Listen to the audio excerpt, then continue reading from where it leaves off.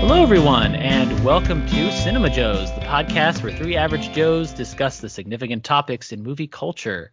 My name is Justin Mancini. I am one of your co-hosts here, and I am very happy to have with me my other co-host.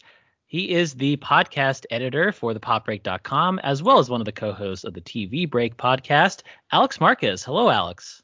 Hey, Justin, how's it going? Going pretty well. And unfortunately, we don't have our other co-host, Noah France, who, of course, is one of my co-hosts on the Pod on the Rooftops podcast. But we do have in his stead a very special guest, a first-time guest for us, actually. He is the creator of MarvelGuides.com, Matt Farley. Hi, Matt. Hey, guys. Thanks for having me. I don't think I mentioned this before, but not only am I first-time guest on the show, this is my first podcast appearance ever, so hopefully you guys don't regret this. Oh, I was not aware of that. Okay. Yes, but podcasting is very special to your heart, right, Matt? It is. I love podcasts, listen to a lot of them, so I have experience on that end of things. And I am in settings like this for work all the time, just not talking about movies and cool things like that. So I'm excited. Well, we're very happy to have you, Matt. And we're going to start, I should say what we usually do in this podcast, first of all, which is typically we discuss a recent movie release and then a larger topic related to that movie. This time we're actually going to be giving you a double review. There are two pretty high-profile movies out now. One has made much more money at the box office, but both, I think, are definitely pretty major film releases in the year anyway. They are Spider-Man No Way Home. We'll be discussing that film, which I feel like everybody on the planet has seen by now. And we'll also be discussing The Matrix Resurrections, the long-awaited sequel to the Matrix trilogy from Lana Wachowski. So we are very happy to get into all of that. But before we do any of that, we will be starting off, as we usually do, with our full disclosure segment. This is where we discuss recent films or television or anything else that we've been watching recently that we would like to recommend. Why don't we start with you, Alex? What's been good for you recently? Sure. So it's been the end of the year, which means that it's been major crunch time for me to try to get all of the movies in so I could put out my top 20 films of the year letterbox list, which I know you all have been very excited to see.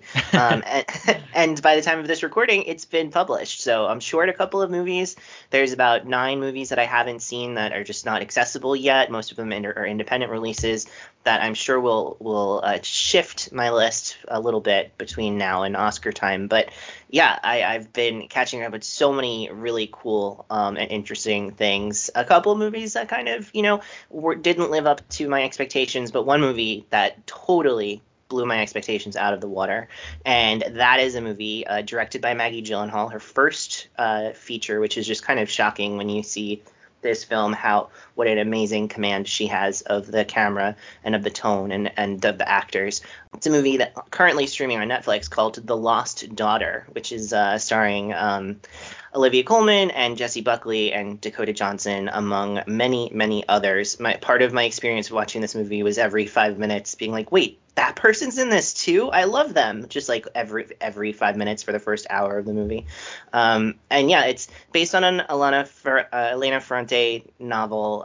She wrote the Neapolitan novels that were huge about a decade ago and that have been adapted into a pretty successful HBO Italian drama that I really love and is very close to my heart. And so that was one of the reasons why I was so excited to see this. And it's just excellent. It's just so great. I almost don't want to talk too much about what the movie is, because part of the mystery of it unfolding is sort of what makes it so exciting. It's not exactly a mystery film. It's not like a whodunit, but it does have a pretty shocking opening scene, and then kind of you go from there. And it's just so like careful about how it explores the interior life of the lead performer, Olivia Colman, who is a very idiosyncratic character and always makes the decision that you don't expect.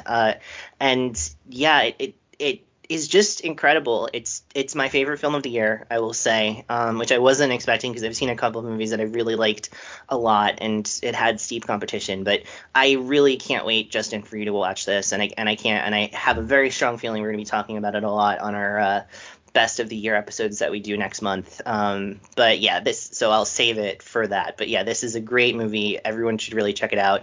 Be warned, there are a number of scenes with children being extremely annoying, and if that's a trigger for you, I totally understand. But it's really worth your time. Everyone should check it out. If you like deep character study films, which you guys know I do very much so, you're gonna love this. And it's on Netflix, so you can watch it whenever you want. Yeah, I'm very excited to see it. At some point. Yeah, I've purposely avoided really learning anything about the movie, and I really only have like a few images from the film to give me any idea of what the film's about, and I kind of want to keep it that way until I see it. So I'm really just interested to see kind of what the movie's about, let alone, see how good it is. It's funny when you just mentioned like the warning about you started to say like children. I'm like, wait, is like children in peril? Like that's what I thought where that sentence is going. And then you said children that are annoying. I'm like, oh, that makes sense too. But yeah, I'm really excited to see this. I know it's already showing up on a lot of critics' best of the year lists, so it's definitely one of my more anticipated films. And just really can't wait to see all those people that you mentioned in a movie. So definitely looking forward to it. Are you familiar with this movie at all, Matt? No, this is actually the first time I'm really hearing about it, so you've definitely piqued my interest. It's so great. It's like, especially if you like kind of like thorny character studies about difficult women, which is something I really enjoy, but not everybody does. You'll really like this movie. Yeah, can't wait. It's honestly, it's hard for me to believe that I'm saying this, but I really think this is Olivia Colman's best dramatic performance that I've seen her give, and that's like saying something because she's done a number of really tremendous roles over the last few years. So, not to mention Broadchurch, about a decade ago. It's been so wonderful to see this actress that I first remember discovering in like early aughts, British TV comedies just turn into like this, Oscar nominated and winning actress at this point. It's like I always knew she was capable of it, and to see her fulfill that is just really gratifying. Yeah, and again, I don't want to ruin too much, but I will tell you that Jessie Buckley plays a younger version of Olivia Colman in flashbacks, which is not necessarily something that you would expect just by like looking at them, but she does such an excellent job of capturing some of the very idiosyncratic ways that Olivia Colman exists in the world, she just really feels like a genuine younger version of her, which I think is very impressive. Well, yeah, and that's another thing I've been convinced that Jessie Buckley can do like really like excellent impressions of, or embodiments of other people, just having seen her do a dead-on Pauline Kael in I'm Thinking of Ending Things. Regardless of what you think about that movie, that's definitely, I think, one of the highlights. And I'm not surprised to hear that she can also do Olivia Colman really well. Okay, so let's go to you next, our guest, Matt. What has been good for you recently? A lot. The thing with me is I am really bad at keeping up on recent releases, other than some of the big ones we're obviously going to be talking about today. So I've fallen down. I can recommend a lot of things. They're mostly not going to be things that came out this year. I fell down 2 rabbit holes recently. One is the Blank Check podcast. So I've been going through pretty much that entire podcast and watching all the movies along with them to fill in a lot of gaps that I had in my kind of film knowledge. There's been so many movies, even by like Steven Spielberg, that I never saw. And then a lot of more obscure ones as well. And then also I've become semi-addicted to buying Criterion Collection Blu-rays recently, so I'm filling in a lot of my collection there. So I've been having a great year, really discovering a lot of both kind of obscure and classic films that I've heard a lot about always, but never actually sat down and watched. So I mean, everything from Repo Man, Videodrome, Stalker, all sorts of things like that. So I've just been like having a great time with that, but it's caused me to kind of miss out on a lot of the recent releases this year. So I'm really gonna have to catch up to a lot of the recommendations that people are giving out right now. Is there anything, any particular movie in, I guess, like in the blank check episodes that you like that you discovered for the first time that you were really grateful to have seen? Yeah, a really weird one, Vanilla Sky. Oh, yes.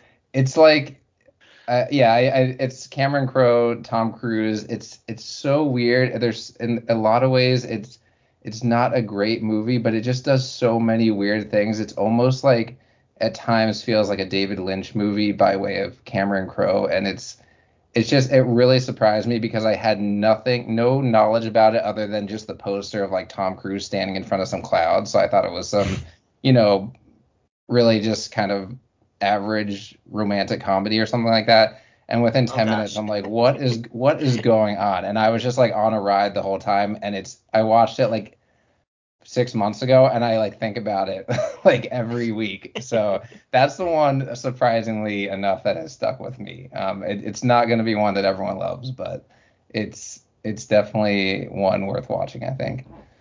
I love that movie. Cameron Diaz is giving an all-time great Cameron Diaz performance in that movie. And then another one, actually Cameron Diaz as well, that I'd seen before, but I watched recently again and just reminded how much I loved it, being John Malkovich. That's definitely got to be one of my favorite movies of all time, really. The more I watch that, I was really happy to rediscover that recently because I hadn't seen it in about 10 years. Yeah, we did an episode where we talked about films we've been watching in quarantine, and we talked about like what are older films that we really loved, and that was mine, which I'd actually rewatched it because the first time I just was not in the right headspace, I guess, and then the second time that I saw it during the quarantine, it like was great. It was just a wonderful experience, and the limitless imagination of it, I think, was just what really captivated me. So yeah, I'm definitely a big fan of that one as well. Yeah, me too. I'm a huge Charlie Kaufman fan. I've seen almost all of his movies, and except for Anomalisa, that movie just looks like depression for 2 hours, and I just couldn't bring myself to see it. But otherwise, I'm a huge fan of his, and that is definitely like the iconic one of his films. It's probably not my favorite. I like Eternal Sunshine a bit more, an adaptation, but yeah, it's a great film. Have you seen his other movies? Most of them. I've not seen Anomalisa either. For probably the same reason that you mentioned. Well, I will say that one. I think there's a key character in Anomalisa, which I think makes the film more than just. It feels like that movie for a lot of it, and then Jennifer Jason Leigh's character starts to make more sense, and it becomes something else. And that's part of why I love that one. Yeah, He's definitely one of those guys who was so well known as a screenwriter before he was a director, to the point where it was almost like, he was getting the same amount of billing as the director, which is that doesn't happen for many screenwriters. Yeah, and he might be coming up a little bit later in our episode by me. So. All right, well, we'll look forward to that then. I'm really interested to hear how that figures into everything. But before we do, I'll just end with my pick. And I wanted to go with something that maybe it was a little bit off the beaten path. I have been watching some other releases, which I've enjoyed as well. But I'm going to recommend a movie from Swedish director Roy Andersson. It's a film called About Endlessness. Have either of you heard of this movie? I've heard of it. I haven't seen it yet, though. I have not. I know it's popping up on some year-end list. I've never seen any of his films. It seems like something that I would enjoy, but there's something that's like slightly intimidating or about it that I just haven't just like dived in. But I think I probably will have to sooner or later. Yeah, he is a very particular niche, and I would say that niche is probably not for everyone. I've seen his previous film, A Pigeon Sat on a Branch Reflecting on Existence. Say that 10 times fast. And this one is very much set up like that one, and like some of his previous films, where you're basically watching a bunch of little scenes, little vignettes. They're not some of them are related, like there are some recurring characters, but for the most part, they pretty much stand on their own. And there's kind of an overall sort of sense of tone and mood that is reflective of all of them by the end of it.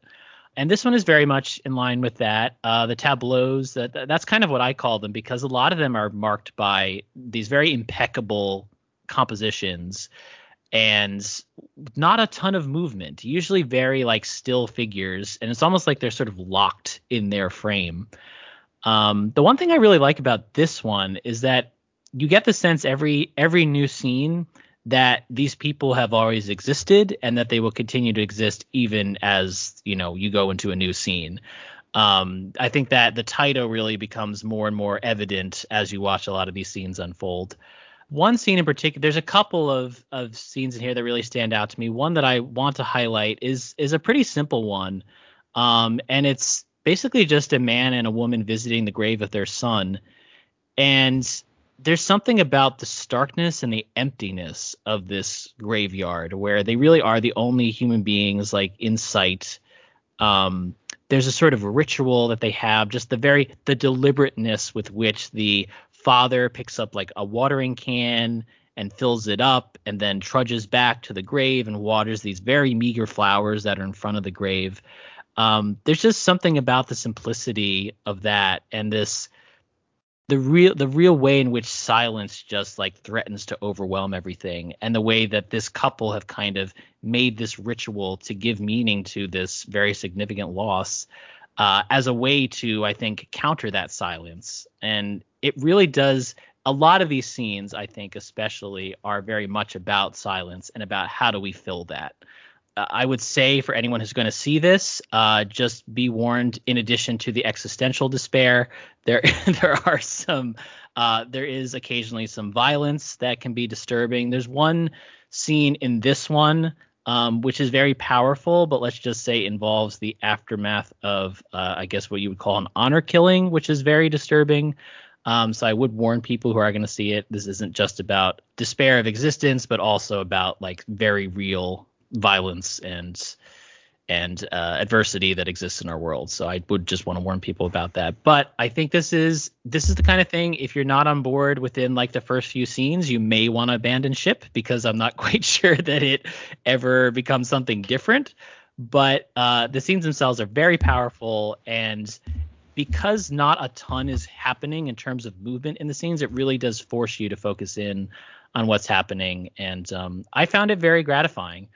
I don't know if I like it as much as the previous one. That one I think had maybe a little more scale to it and a little more diversity of different tones and subject matter and that sort of thing. But I think this one is definitely a worthy addition to his filmography, at least from what I've seen. So I would encourage it for people who are, maybe looking for something a little bit different, a little bit off the beaten path. I think this is definitely something that you should check out. But yeah. Where did you see it? I saw this, I believe it was on Hulu. Oh, okay. If I'm remembering correctly. I think I've seen it on like it's a 2021 film in the sense that it was released, like had a full release in the United States in that year. It did originally have festival releases pre-pandemic, actually, in 2019. I imagine that the pandemic was probably why it didn't get wider release until 2021.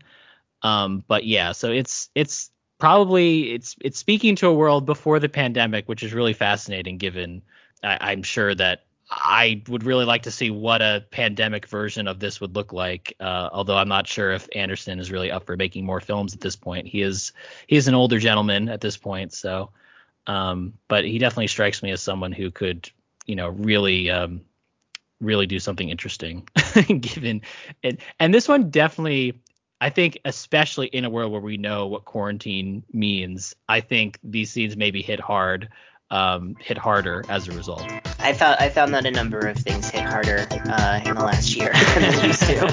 Sure.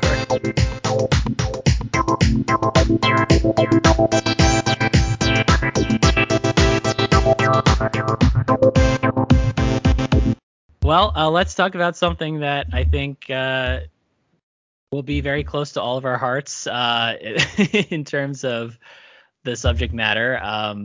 This is, of course, Spider-Man: No Way Home, the new film from Jon Watts, the newest film in the still connected Marvel Cinematic Universe, and it's the latest Spider-Man film. And I'm really just kind of interested to hear like what you guys thought in general about this. And I wanted to start with you, Matt, because I know that you're kind of our Marvel expert on this podcast.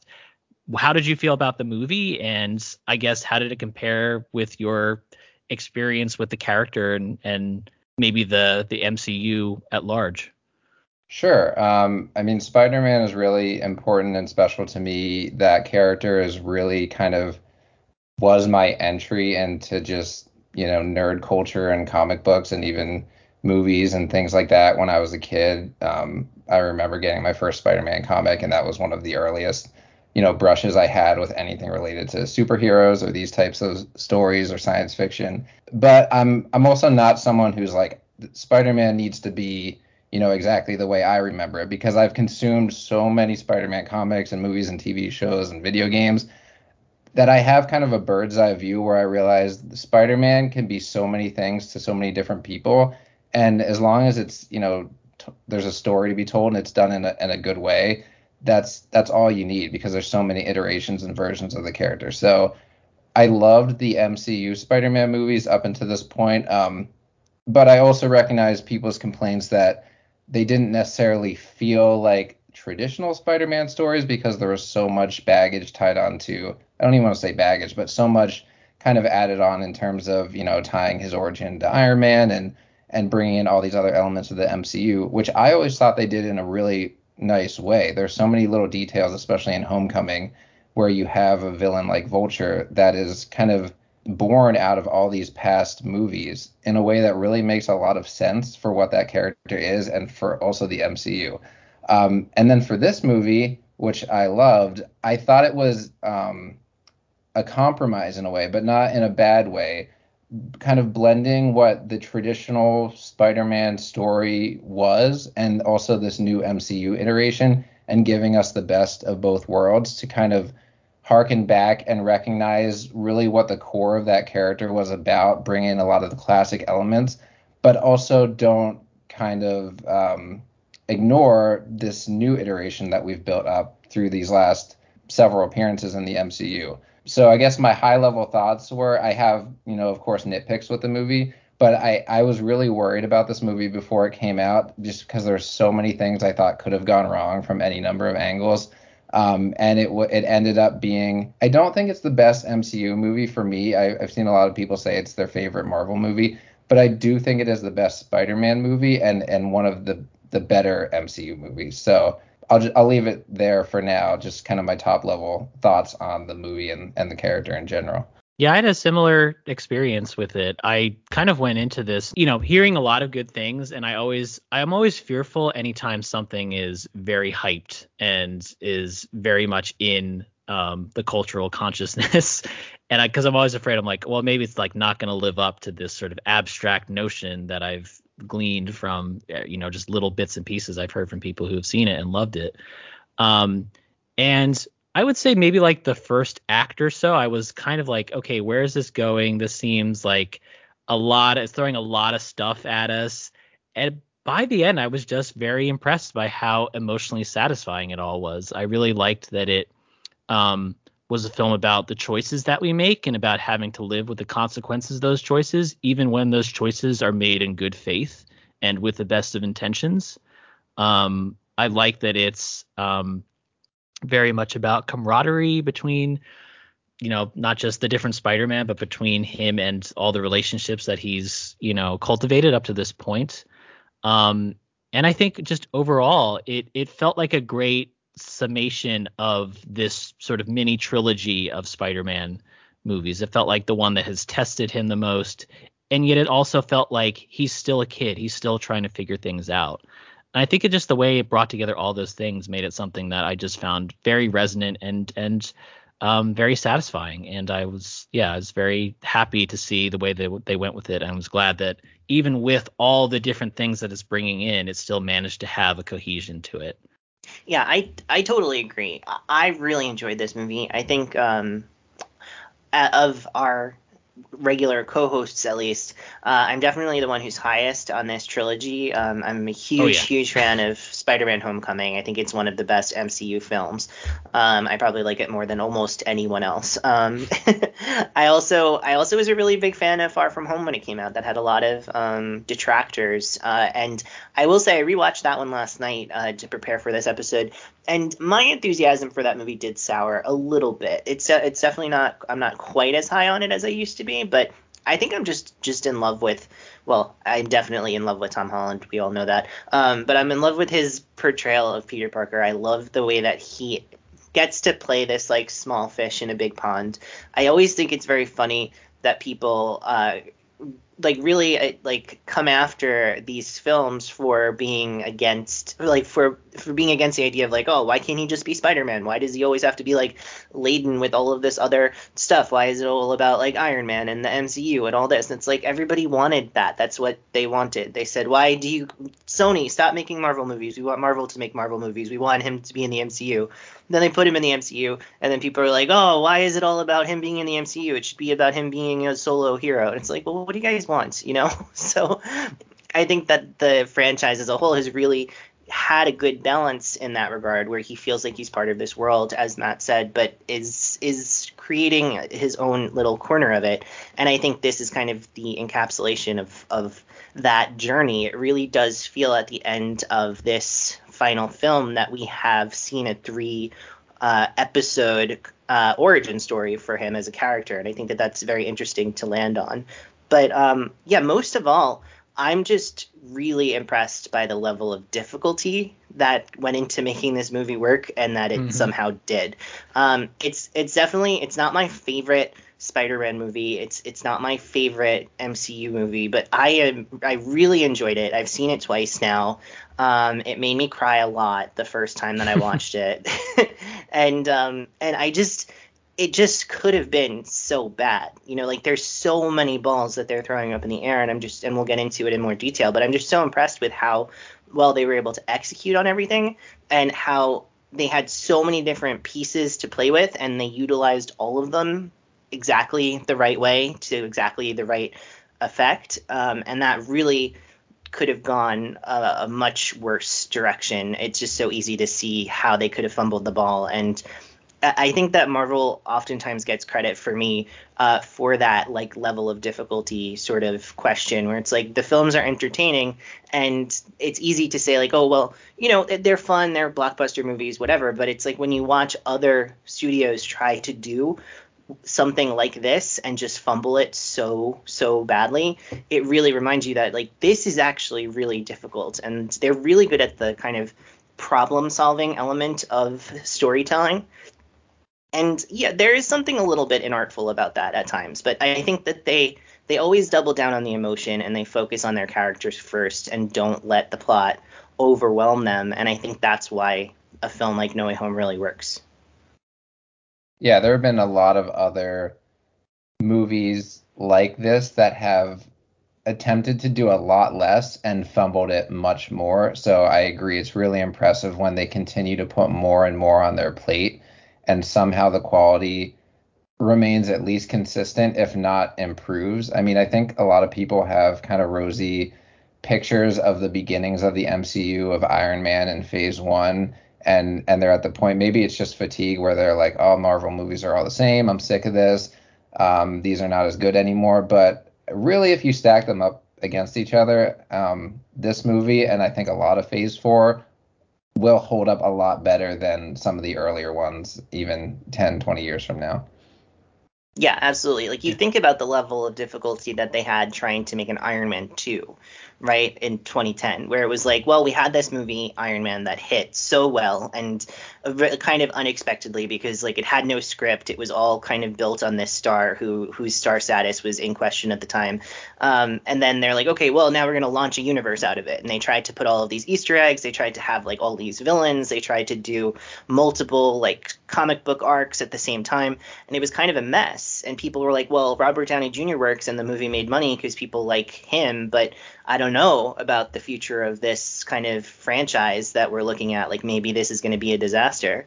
And like compare that to what they had to do here in this movie, where it's like, yeah, well, we're gonna have a villain from every single past Spider-Man movie. Most of them don't exist in this universe. We're gonna have like Doctor Strange playing a prominent role. We're gonna try to integrate like the tone and the kind of supporting cast of the first two films, while also introducing like a dozen more characters and give them arcs and give them story purpose, and also have it all kind of build to this really important moment for our singular hero, even though there's going to be other hero versions of him in this film that are going to remind you of what you liked about them too.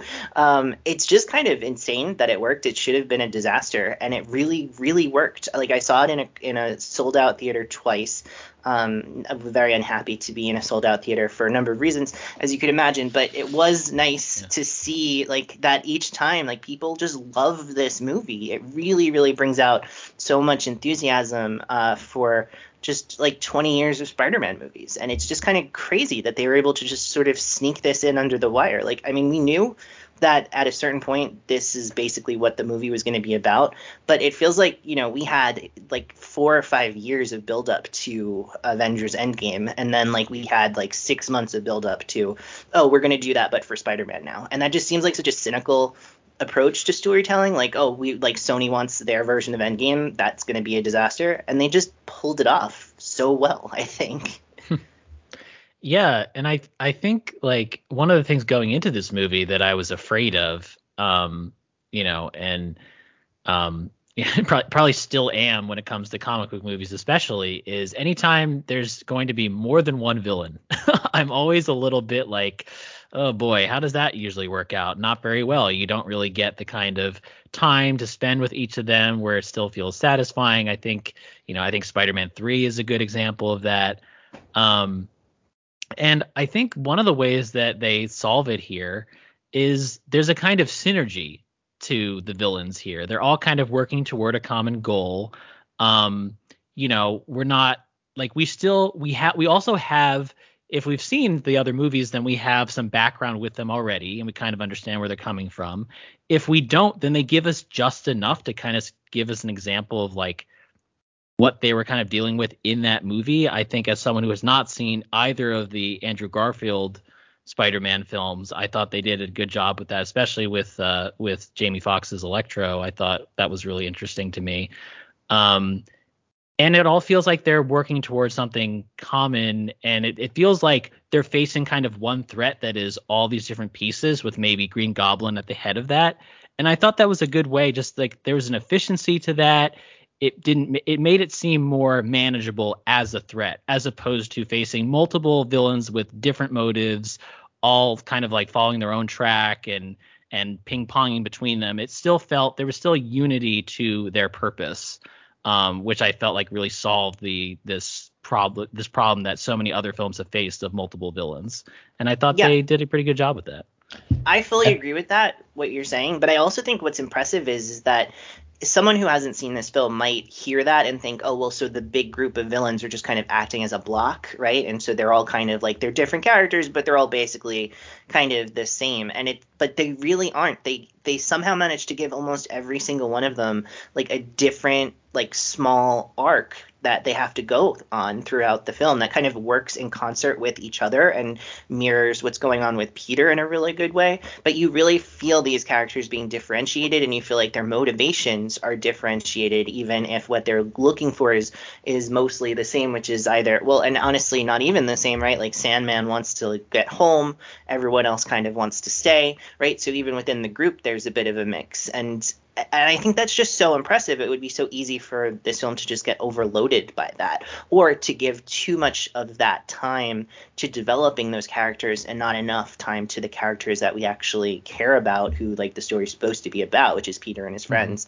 And I think that they just get the balance so right. It's just watching it a second time, that was really what kind of spoke to me most. It's just like, how did they pull off such a well-balanced screenplay given everything that was going on, especially when you hear about like like some of the reports coming into this film was that like they were rewriting big chunks of the screenplay like on set because of all of the production delays, and it was supposed to be coming after Doctor Strange 2, and now it's coming before Doctor Strange 2 and all this stuff. So you're just like, how did they pull this off? It just seems insane that they pulled this off. Yeah, that's another thing to touch on the wider MCU. I mean, I get in discussions with people all the time about, how intricately they plan these things. And I was just reading a interview with the writers where they said, the events of Loki didn't really impact this at all. That was kind of just a coincidence. So everyone's, assuming, okay, Loki opened up the multiverse to allow this to happen. And they're kind of saying this probably would have happened whether or not Loki was even a show or not, whether we needed that backstory of the multiverse. So it's so wild that these things can seem like they're all playing off each other. And I bet they do more than they let on. But if you believe a lot of the interviews they give about this stuff, a lot of these things are just happy accidents. And like you said, the fact that this was supposed to come after Doctor Strange and they were able to, I mean, it remains to be seen how that they pull that movie off. But if they're able to make it seem like that was always the plan for this to come first, and this kind of feeds into the events of Doctor Strange, that is another level of just, impressiveness that it's really hard to believe they don't have all of these things set in stone that are reliant on each other. And frankly, they can't, because when there are delays or, casting issues, it can't be so interlocked that one thing breaking in one movie will mess up the entire chain. So they do need that flexibility to swap things around at the last minute. Yeah, and I mean, I think that like this conversation is the sort of thing that makes some film fans just cringe, because they're just like, that's not what movies are supposed to be, right? It's like movies are supposed to be these like singular installments of like a auteur's vision. And I mean, based on what I just talked about in our full disclosure, that I'm all about that. I love that. But I also like that that they've carved out this other thing that exists that manages to have like heart and emotion and characters that we care about in a really fun like interlocking worlds that can bounce off of each other and inform each other, but like can move and shift and change. And it's just really impressive what they've built. And I think I'm glad that not every movie is like this. I'm glad that not every franchise is trying to do this anymore, because they realize that like it's very difficult to try to pull that off. But I'm also glad that this exists, and I'm glad that it exists at the high level that it does. Yeah, for sure. I guess I wanted to ask you guys how you felt about sort of the just like the beginning of the film and the situation that, the sort of catalyst for Peter going to Doctor Strange and asking him to, alter reality slightly in order to, I guess in his mind, save his friends' futures. Yeah. Because there's a lot it's throwing at you. Yeah. Yeah, I think that the first act of this film is its weakest act. I think that it's what you're seeing in the first act is them trying to pivot from the film franchise that we've gotten for 2 installments, where it's like, kids in high school with their friends and like zany hijinks are happening, and like it's like teen hijinks and superhero hijinks like bouncing off each other and all that stuff, which I really love in Homecoming and in Far From Home. And they like that's the world that this movie is starting in, and it has to really kind of quickly pivot into the more serious story about like who Peter is and who he wants to be, and as it's refracted through all of these different villains and ultimately these other Spider-Men. And I think that they kind of it's not that they do a bad job of making that pivot. It's just a kind of a natural pivot to make. And so I think that that's where things feel a little bit messier. But it ultimately, by the time that you get out of that first act, you're in such a interesting place, and a place that I don't think I expected to be in terms of it really being a question of morality and of what kind of person you want to be and who Peter is, and also just like, by then you're really latching into some very strong performances by people like Alfred Molina and Willem Dafoe, that I ultimately don't mind that it was a little bit of a kind of L shape to get there, if that makes any sense. But Matt, I'm really curious to hear your thoughts on the first act. Yeah, well, I really love the way it's shot in that first like 15 minutes where the camera's just following them around in, his apartment. It feels really kind of claustrophobic and chaotic, and you start really feeling that anxiety of, there's helicopters right outside his window and his whole life is being invaded. I think that was necessary because, secret identities have not really been a big thing in the MCU, as opposed to how they have been in the comic books, where it's much more of a factor. So when you have Iron Man flippantly kind of revealing his identity at the end of the first movie, I think you needed that first 15 minutes to actually add some stakes to it, because otherwise you're just thinking, who cares? Everyone knows everyone's identity in this world. But when you're thinking of a kid living with his aunt in the city and suddenly he like can't even get into his apartment, people are grabbing onto him, they're like calling out, hey, that girl knows Spider-Man. I think it adds a lot of really kind of panic to the situation, and you start feeling the weight of it. It kind of gets waved away, the legal ramifications of it, by a familiar face that we can talk about. But then I do like how the kind of inciting incident is that he realizes his friends are not going to be able to get into college and live the lives they want to lead, because usually in the comic books the problem with the secret identity is he's worried that a villain will target someone he loves, which is true here too.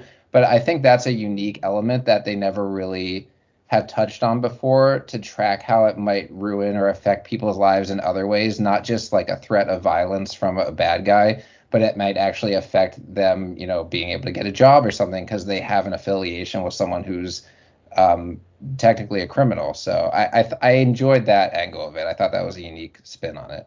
Yeah, I like that there's still stakes there, but they're not like life or death. There's still and it also, I think one of the things I did really like about, you know what I did really like about this first act and about the decisions he makes is that they feel like decisions that are made with the best of intentions, and they're meant to fix like his like he's taking responsibility for um for what he's done, even if that hasn't necessarily, there's a lot of inadvertent things that have come out of that.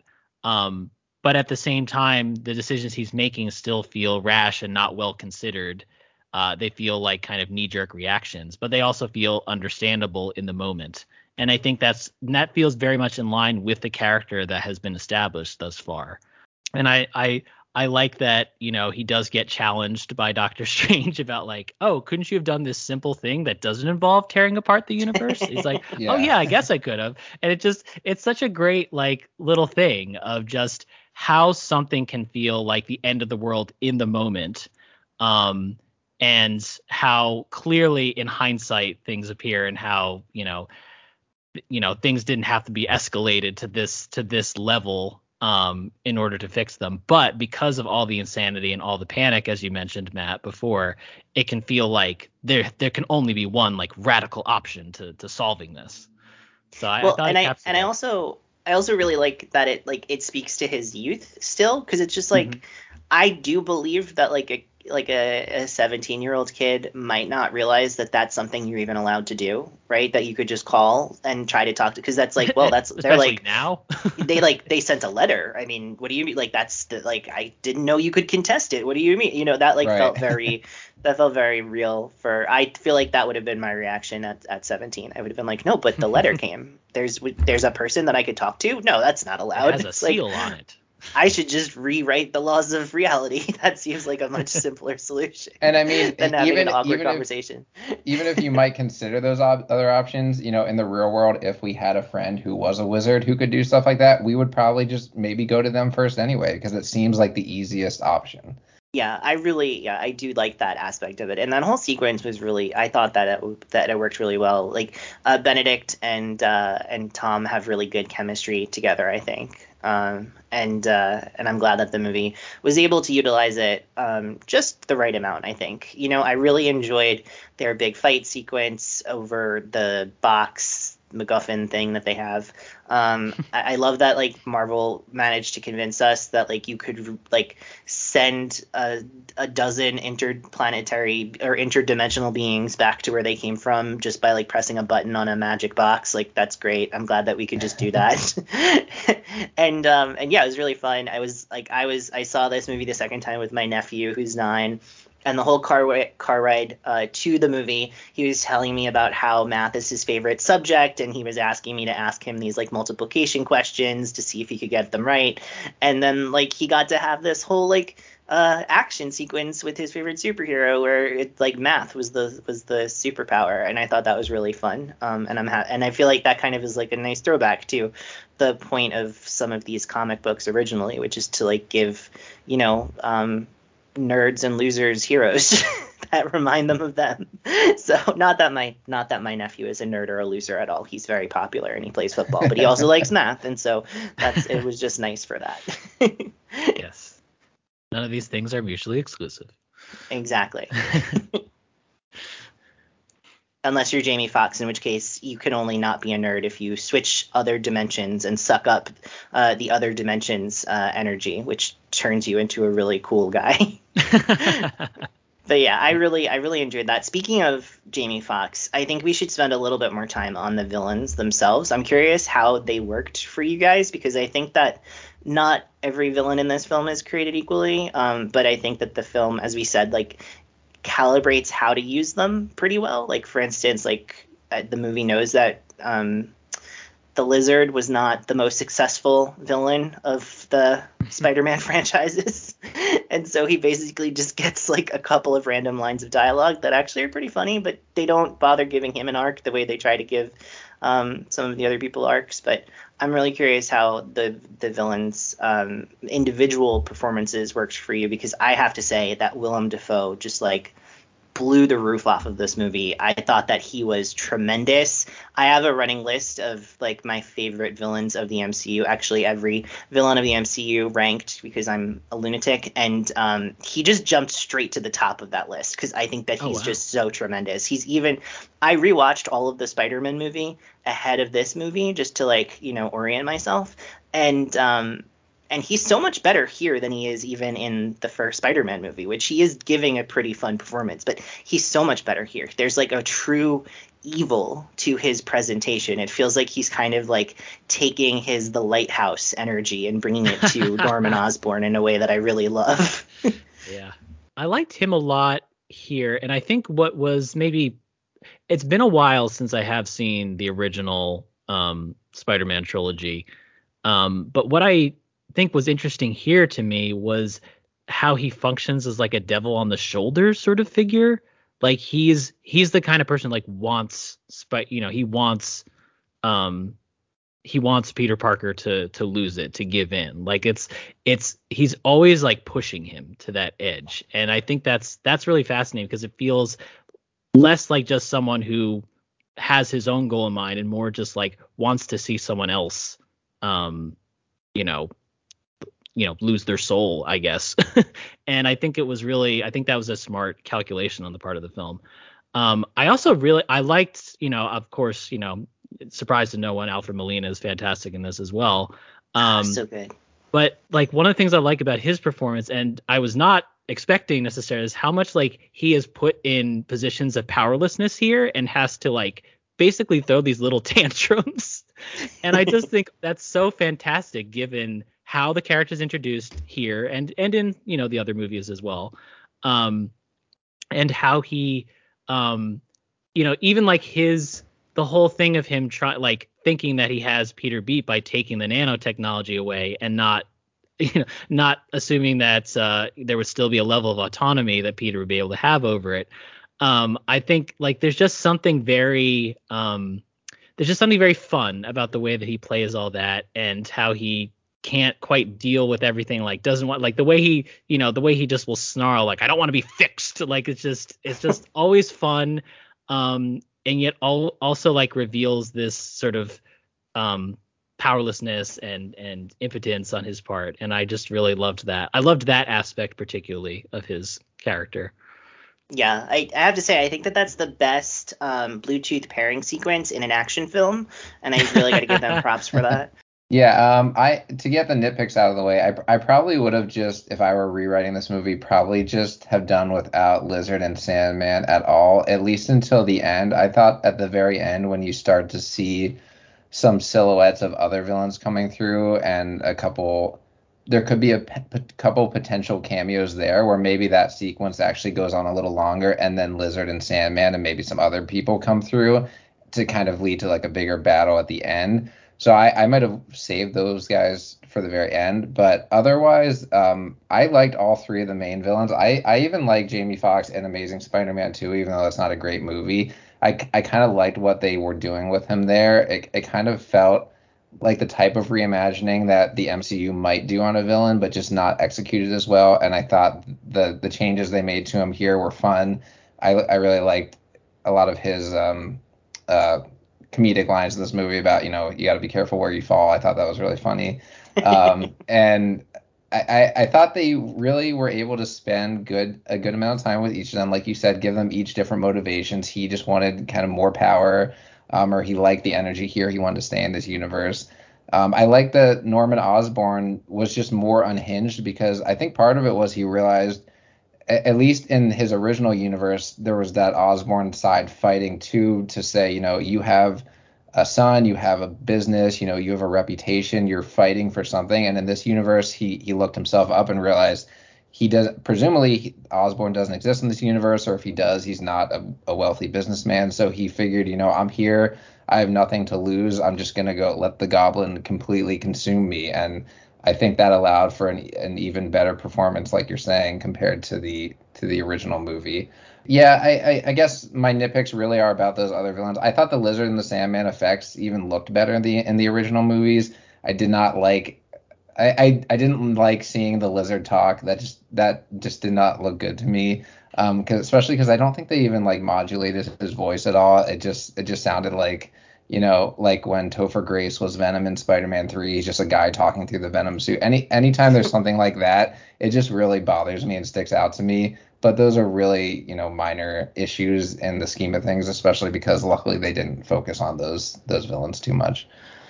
Yeah, Yeah. it was really funny to me just to see like especially Sandman in sand form for most of it and just being like I bet Thomas Hayden Church was never on set whatsoever.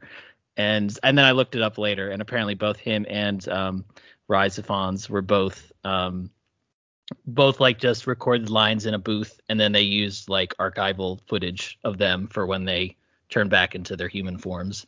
So I just thought it Yeah. was like so transparent to me. I was like, okay, Yeah. I'm just gonna try not to think about that. After 10 minutes, I leaned over and whispered to my brother. I'm like, okay, so they couldn't get Thomas Hayden Church. Yeah, I think that that's entirely correct. And like I feel like it's less of a weakness for Ifans character, Dr. Kirk Connors, aka the Yeah, Lizard, because he was going to be a lizard the whole time regardless, right? And sure. so he would have been Right. a CGI creation anyway. And I don't know if like motion capture would have really helped the performance at all, but I do feel like the Thomas Hayden Church scenes, if he actually was in the room, some of them may have landed a little bit better. I mean, he's an incredible actor, and so I think that he really could have made a lot more of the scenes than he could. But I think he gives a pretty good voice acting performance, all things considered. And yeah, like a lot of people watching the film, like at the end when Thomas Hayden Church like turns back into a person, spoiler alert, people were like, oh, that looks like maybe it was CG or something else. And I had literally just rewatched Spider-Man 3 a few days earlier and I was like, no, that's literally the exact same scene of him like transforming into Sandman for the first time, only reversed. They just reversed the footage. It's exactly the same Wow. footage. Okay. But like props to them for figuring that out. I mean, they did make this movie in the middle of the pandemic and decided to have like a cast of thousands, including a lot of really famous people. So it's pretty impressive that they pulled it off at all, honestly, and that it feels as seamless as it does, But you wonder if like what would have happened if Jamie Foxx couldn't be available instead of Thomas Hayden Church. Like they really got lucky in terms of the fact that like, Sandman could be a non-corporeal person for all of it, and it could mostly work. So They could have kept him blue, I guess, the whole time. yeah, they could have, and that would have been terrible. Yeah. So we have But mentioned. I think we were about to pivot to the same thing, which is that we've been talking so much about the villains and about our Yes. Peter and everything else, but we haven't talked about the giant elephant in the room, which, Sony and Marvel's marketing team tried to keep a secret very poorly. And that is, of course, that Charlie Cox returned as Daredevil. No, that is, of course, that both of the original Spider-Men are in this movie. Yeah. So I just really quick want to mention that I saw this with my folks, and my mom especially did not know anything about this movie going in. She didn't Oh, know wow. that any of the older characters were going to appear. She just assumed it was the next, Spider-Man with Tom Holland, basically. And so like I'm watching with them, and like every time a new person shows up, like I just hear going, what? Like it was just so I'm gratifying. so jealous of her. I wish I wish I could erase my mind every time I go into one of these movies, but I can't help but, I mean, especially this one, but even some of the smaller stuff I usually end up finding out. Yeah, and I really try to stay as spoiler free as possible, especially for a movie that I know I'm going to watch anyway. But with the whole question of like, will the other Spider-Man actually be in this? Like, it seems like it was impossible for them not to be, but there was like a small chance that they really weren't bluffing and that they weren't going to be in it. And that idea was like so upsetting to me that I just when the leak came, because there were Justin, I don't know if you know this, but there was a leak where the image of the Spider-Man like on the roof together was posted online, and Oh, I like didn't know. I looked at it because I was like, I need to be able to modulate my expectations with this movie, and I can't watch a almost 3-hour movie like waiting for something to happen that isn't going to happen, because that's going to completely like mess up my expectations and like my ability to just like process the movie reasonably on its own terms. So I just need to know if it's really going to happen or not. And so I saw that they were all together, and I was like, okay, good, that's all I need to know. I don't need to know how long they're in the movie for. I don't need to know why they're there or like what role they're going to play ultimately. I just need to know that they're going to be there at least for a scene.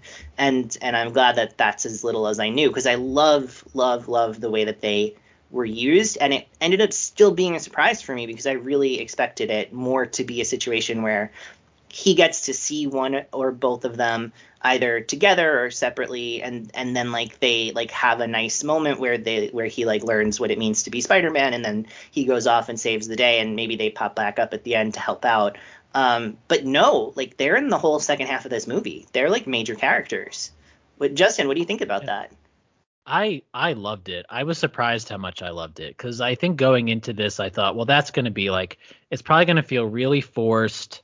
They're probably going to say things to make us remember, oh, remember that thing we did in that movie that you loved? Like, that was really great, wasn't it? And like, okay.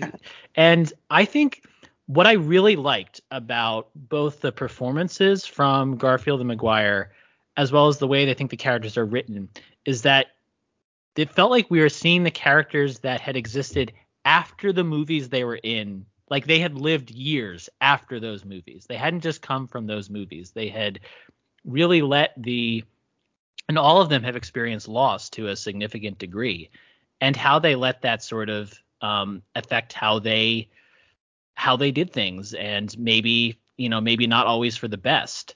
And I like that they were bringing that into this movie.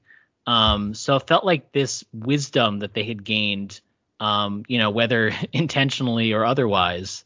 And that felt like, in addition to a sort of baton passing to a certain extent, it also felt like they were really looking out for this person, because not only was he a little bit like them, but also like they were hoping to have him avoid the mistakes that maybe they had made.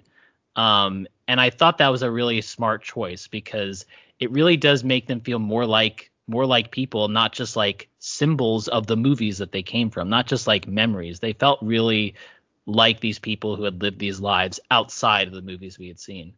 So I really like that. I like how naturally the camaraderie came between them.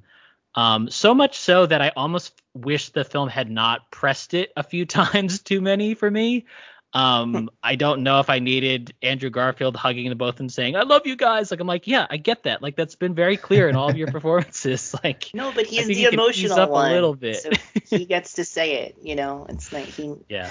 I love that character. They do these like subtle characterization choices where it's like for like and this is something that Marvel does so well, which is they say like, okay, we're gonna have these fully fleshed out characters that are gonna have even more depth to people who experience them and other things, but we're also gonna put like a character kernel for each of them for someone who's just watching this movie for the first time and is watching it on a pretty surface level, especially like a younger audience member or someone who's just not really that engaged. And so it's like Toby is the old wise one, Andrew is the emotional one, right? Like, and they just like they're able to just do that and still feel like fully dimensional, but also like be easily accessible. I think that's just such a smart like screenwriting technique that should feel really patronizing, but really is effective for some reason.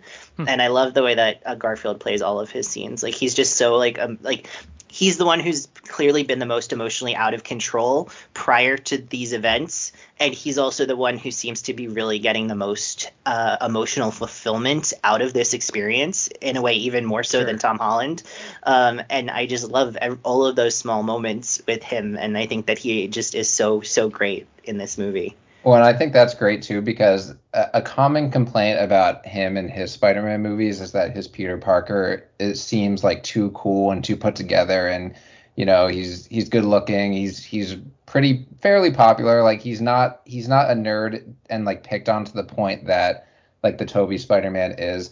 And this movie made it seem like he's still that guy, but he's kind of been living on his own, and he hasn't gotten out much, and he's basically been living his life as Spider-Man, and you get the sense that he hasn't had a lot of like human contact at all. And so that moment where he's hugging them saying I love you guys, it's like he's just happy to have like friends that he can talk to that understand him. And it shows another side of that character that I don't think we saw in those first two movies, who he just seemed like he kind of had everything put together. I liked like what you said, Justin, how they didn't pull those guys out of their movies where we last saw them like they did with the villains. We get the sense that, this is 10, 20 years later, and they've gone through a lot of things that we haven't seen, and they don't have to sit us down and explain all of that, but you get little hints about it, and it's just enough that it doesn't overwhelm the movie. Yeah, I completely agree. I couldn't say it better. I think there's other moments too where like the whole sequence where Toby tells Ned about Harry Osborn, and then Ned like tells Tom that he's never gonna turn evil and try to kill him, and then Andrew just puts his arm on Ned's shoulder like, good job, buddy. Like it's just like it's so great. I love him so much. This has really been a fantastic year for Andrew Garfield. I mean, listeners to this podcast know that I loved Tick Tick Boom, and I thought that his performance was one of the performances of the year. He also does a great supporting turn in The Eyes of Tammy Faye as Jim Baker from earlier this fall. So it's just a really excellent fall to be Andrew Garfield, aside from all of the interviews that he had to do where he had to say he wasn't in this movie, which, that really sucked for him. Between him and Maguire, I think actually Garfield got most of the applause. And actually, I remember someone screaming, I assume in ecstasy, when he appeared. I was like, I guess. Because it's mostly a younger audience that we were with, I think. So that kind of makes sense. I'm so happy to hear that, because both times that I saw it, like when Andrew popped out of that portal, there was a lot of like, ooh, what's happening? Oh, and like people being like, who's that? Oh yeah, he was that guy. Like all of that sort of crowd reaction. Yeah. And then when Toby comes out, everybody loses their mind, and like people were chanting Toby, and the audience was just like, I never thought I would hear the name Toby chanted in a crowded audience of people, but like love that. So yeah, I'm really happy to hear that like, I think Toby was definitely the bigger get going into this movie in terms of people's nostalgia for the Spider-Man movies. I think the Tobey Maguire movies were seen by many more people than the Andrew Garfield ones, so they're just more in the public consciousness. But I think what they did so right was when you're leaving this movie, you're more excited to see where Andrew Garfield's character goes. You feel like there's not much more to say about the Toby iteration, but there is more for Andrew. And I think it introduced his version of the character to a lot of people who hadn't seen those movies before, who might go back out and check them out now, which that may or may not be a good thing because they might have a soured opinion after watching some of those movies. So maybe it's just best to not rewatch those and go forward from here.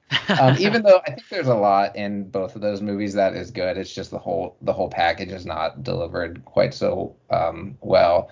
But I think that is another great thing about this movie is it made a lot of people care about an iteration of a character who is kind of seen as like the black sheep of the family, and now he's moved up to a lot of people's favorite, I think. Yeah, no, Justin, I'm curious because you didn't see those movies, so I'm really curious what your feeling is on him as a character, and also the kind of big moment for his character where he gets to save MJ, Yeah, Zendaya as MJ. That's the first thing I think of when I think of him in this movie, actually. And Yeah, and so the way having not seen, I think it's the sequel, right, where that happens, yeah. where okay.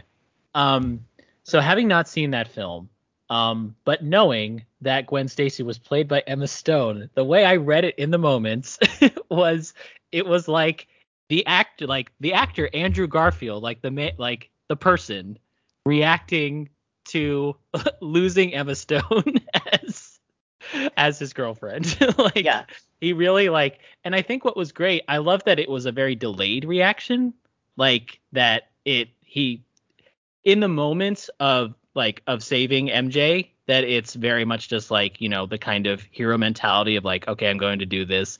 And then recognizing the gravity of it as, as he's a little, as he starts to come back to reality, recognizing, the juxtaposition of the current moment and his memory. That really worked for me. And I felt like, and I also just I love Zendaya's line delivery too, when she asks him if he which is a, direct response and kind of taking what, him asking if she's okay and then asking if he's okay and meaning a totally different thing. yeah. And I just thought the both of them are great in that scene. It meant so much to me when that happened. Like, I definitely cried. The first time that I saw it, I quietly exclaimed, and completely involuntarily, "He did it! He saved her!" Because it just having just watched those movies again, he loved Emma Stone so much. I think in real life also, probably we could say, he still talks about her in interviews as the one who got away, which is really sweet and sad.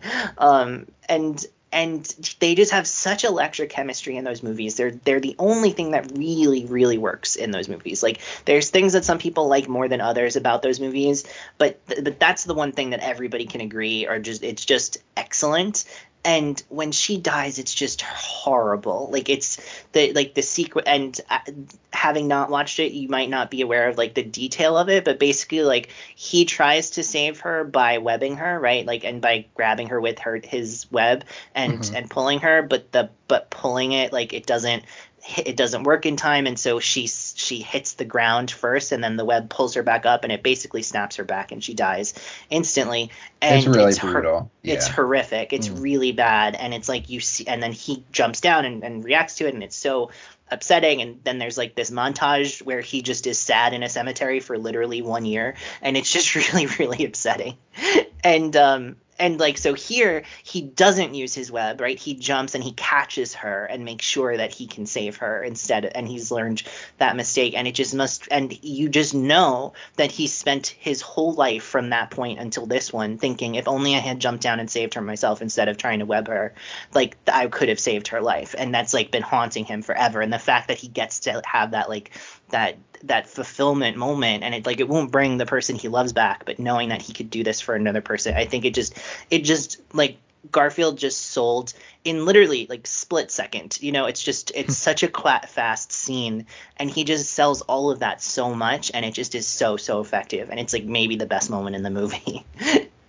And I think it really is one of the only ways that they could have made me want to see that character go on, either to come back in the MCU or do his own movie, because just thinking about a sequel to The Amazing Spider-Man 2, not only did they get rid of the really only thing that worked in that movie, which is their chemistry, it ended on such a sad note that you didn't even want to see that universe continue because I mean, you know, they, like you said, they skip a year, but still, you're just going to be thinking about the entire time. This puts a lot of more distance in between that, and also him being able to save MJ, it gives some sort of closure to that heartbreaking loss he had. That I would feel better about seeing this character now continue and to see how he puts his life back together.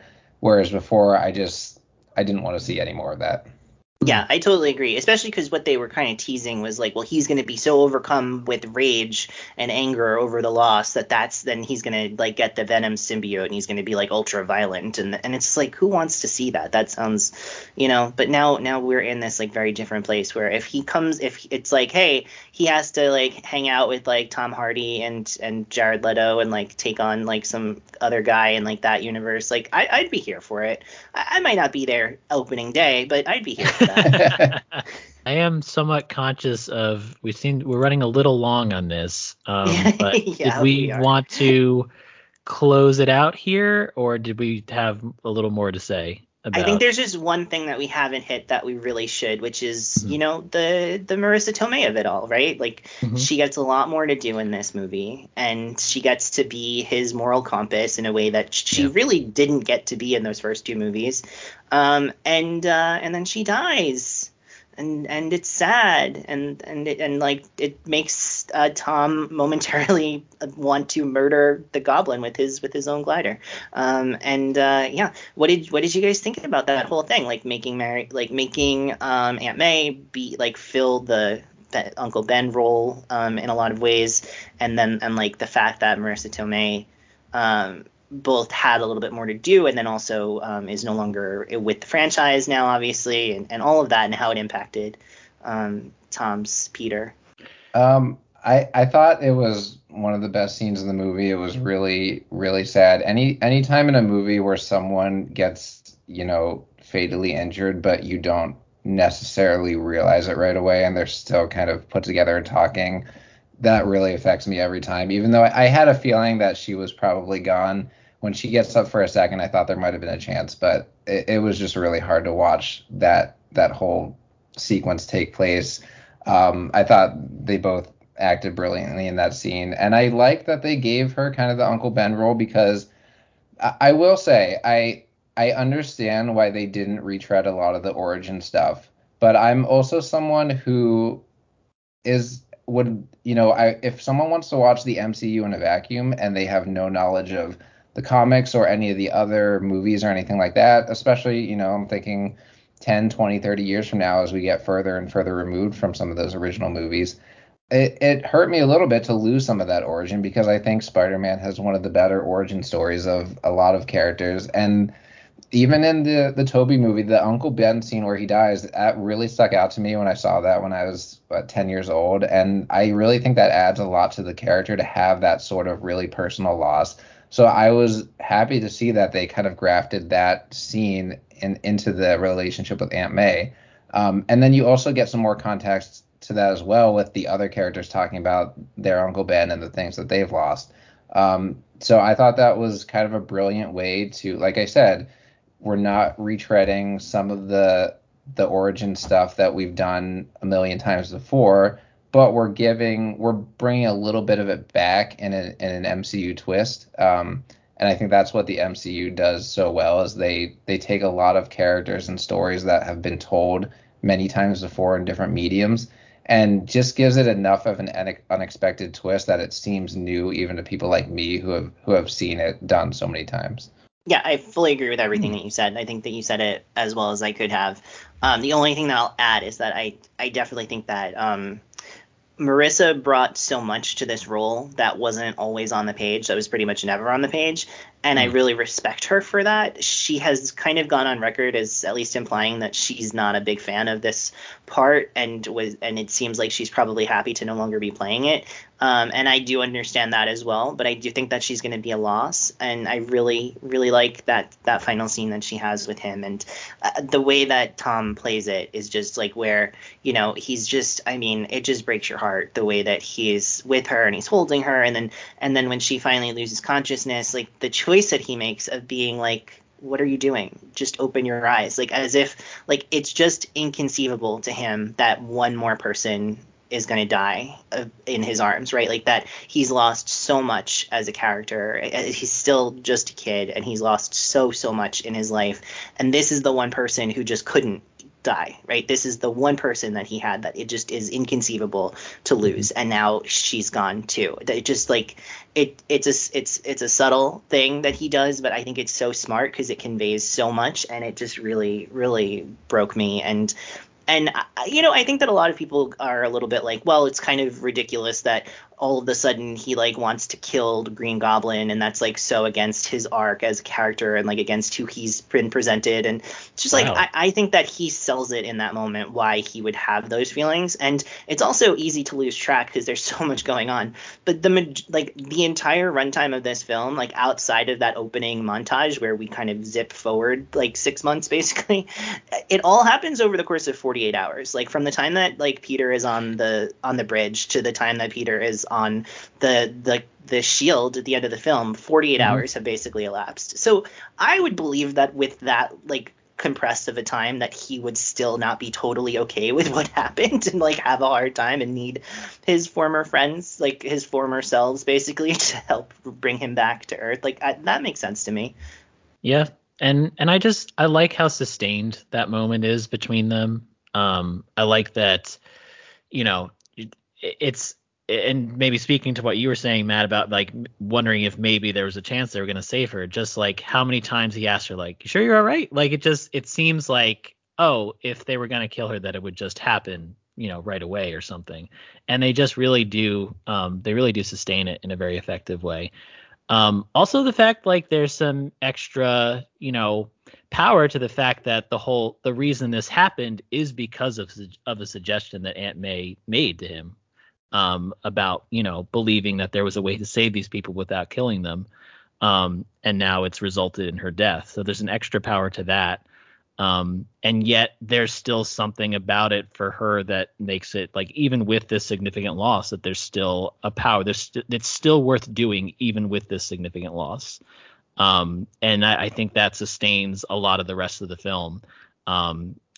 As he ultimately does not give in. Well, thanks to maybe a good support structure, let's say, to his darker impulses. But I think that's very significant as well, just structurally. Yeah, absolutely. I fully agree. And I think we probably should end it there so that we can get into our other review. Yes. But before we do, I just want to say, if you really, really enjoyed this movie, a movie that you should check out is a movie from 2019 called Tully, because it's all about how like visions of your former self can really help you through an emotional crisis of conscience. And I might be the only person in the theater who was feeling that way, but I was really getting Tully vibes through a lot of those scenes where the Spider-Men were talking to each other. Oh, I like that. I like that a lot.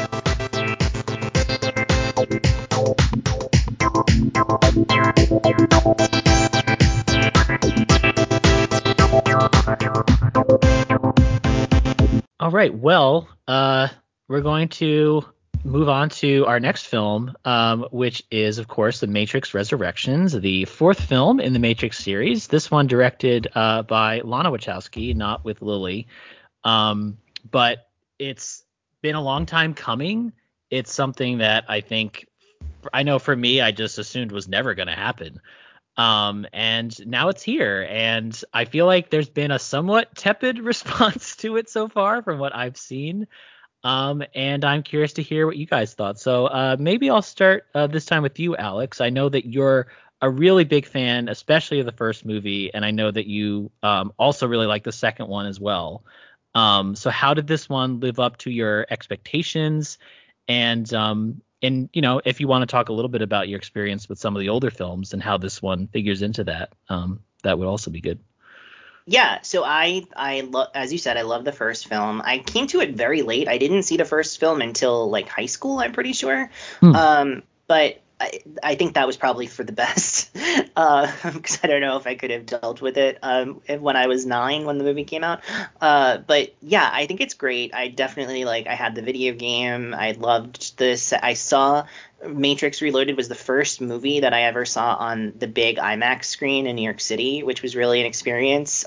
Watching that incredible highway chase sequence in IMAX as my first experience of what IMAX was and felt like. So jealous. It was incredible. I can't even 13-year-old me just didn't know how to process it at all. It was an amazing experience. And then I remembered that I didn't even see the third one when it came out because honestly it was during that time when I don't know no one I knew was talking about it, and I just didn't think I thought did that movie ever even come out, because it just I remember that it was supposed to come out. The trailer was at the end of the second one, but then what happened? And I caught up with it many years later, and didn't like it that much, I will say. I've watched it again since, and I think that there's some interesting things about those sequels that work better if you're willing to get on its wavelength. And there's a lot of ambition that I respect that doesn't always work in execution. But you gotta respect them for trying. This movie, on the other hand, is one of my favorite films of the year. I am a freak about this movie. No one likes this movie more than I do. So I don't know if I should start the conversation because it might just be me ranting for another 20 minutes about how great it is. But I'll just say that I just loved it. I loved everything about it. I loved it from the opening second to the final well, I didn't love the end credit. I don't know if you guys watched the end credit. I didn't love the end credit scene that much, but yeah, everything up until then I loved. It was so fantastic from beginning to end. It gave me everything that I wanted, which was to give me nothing that I expected. And I think that that's the best way that I could put it, as concisely as possible. But I don't know what either of you guys think about this movie, so I'm really, really curious because it's very divisive. Yeah. I'll start with you, Matt. Well, I love the original Matrix, one of my favorite movies of all time. I love Reloaded. I think it was the first R-rated movie I saw in theaters. For that freeway scene alone, I love it. And I even love the third one probably more than most people. I shouldn't say I love it. I've convinced myself that I like it. This movie I want to love, and there are so many things about it that I do love, but there's a lot of it holding it back for me, where I think it honestly just comes down to some choices they made with certain characters, some of the plot points that require so much convoluted exposition to kind of explain. I especially the first hour I really enjoyed, but I think there's just so many choices they made that required so much additional explanation, and not in a way that the first one kind of left you a little confused and needing to rewatch it again. This one I had to rewatch again just because things were not clicking with me, and even when they did, even when I understood what was going on, I didn't necessarily like it or think it made total sense. And I think there was a version of this story with a few slight changes that could have worked for me so much better. But I didn't hate the movie. I didn't love it. I just think that I saw what they were trying to do, and I just wish I could. When I'm watching it, I just wish I could turn my brain off a little bit more. But I just find myself asking so many questions and wondering why so many certain choices were made that it just kind of makes the experience a little lesser for me. But I hope you can convince me to love it more, because I want to love it. Yeah, I don't know. I might be somewhere in between where I feel like I like this movie. This is actually, I'd say it's my favorite after the original. Um, I think I think the first, I don't know if I want to say hour, maybe first 45 minutes were where I really didn't know what was going on, and I was really into it. I felt genuinely unmoored. I really was convinced for a while that it was maybe they're just making it so that everything that happened in those first few movies was all in his head, and maybe they're gonna live in that ambiguity for the rest of the film. That's really daring. And they don't quite do that. But they do still ask some interesting questions. I will say the things I like about it are definitely things that, like you said, Alex, that were sort of unpredictable, that were new things, and that I felt like we're actually tapping into the idea of constructed reality in new and interesting ways. I really liked that stuff a lot.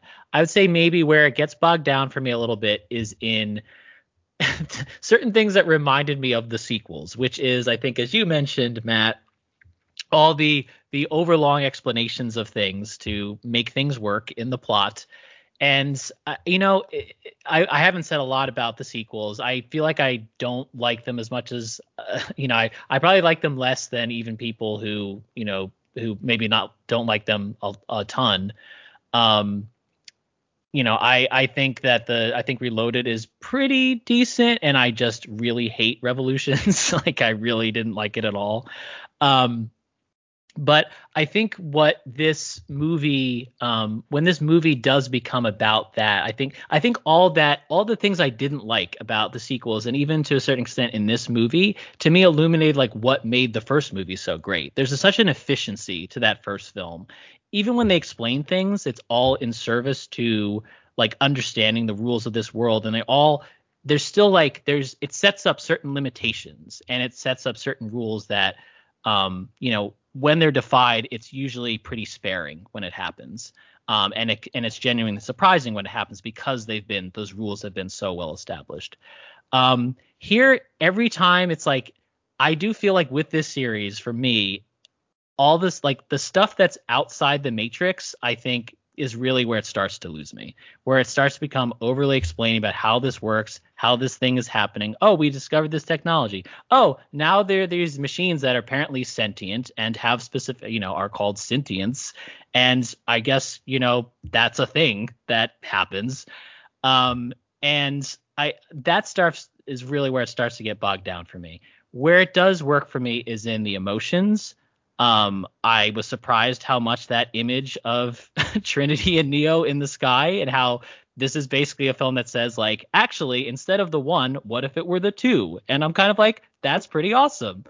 And I also I really liked a lot of the new characters, especially Jessica Henwick, who plays Bugs. I thought was such a great addition to this franchise. A way of showing someone who could be in awe of everything that had happened in the original films without being annoying about it in the way that I would say certain characters in the Matrix sequels were. She always feels very plucky and over like optimistic and bubbly and fun, and yet still taking everything so seriously and practically. I just really loved her performance. And I thought she was such a wonderful character.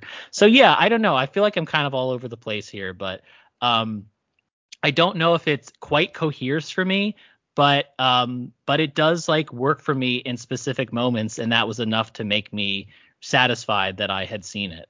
And I'm glad that something like this could be made, more than 20 years, or no, I'm sorry, less than 20 years if we're counting the sequels.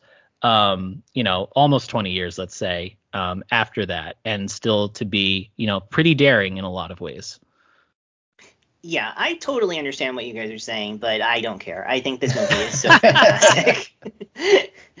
So this is my pitch for the movie. It's basically, what if Charlie Kaufman, truly in love for the first time in his life, made a Matrix movie? And I think that that's just fantastic. I love Lana Wachowski. I am so on board with their vibe. I think, like, you really, if you're a person who loved Cloud Atlas, I think you're going to really like this movie. If you're a person who liked Sense8, you're going to like this movie. I think that the fact that this movie comes down to, like, this connection between two people being the most important thing in the universe, some people are going to consider that cheesy. I just love it. I think that it's so well executed, and it's just like and I think all of the world building stuff that they do is so cool. Like, I love that they didn't do what Star Wars did, right? As much as I liked The Force Awakens, and I am on record as liking The Force Awakens, one of the annoying things about The Force Awakens is like, oh, so remember those movies where, they toppled the Empire and like whatever? Like, okay, well, it's been 30 years and everything reset exactly the same as what it was before. Why? Don't worry about it. It's like, no, that sucks. Like, I'm okay with if you're going to be like, history is cyclical. That's cool. But then actually, like, do the work. Don't just be like, yeah, whatever.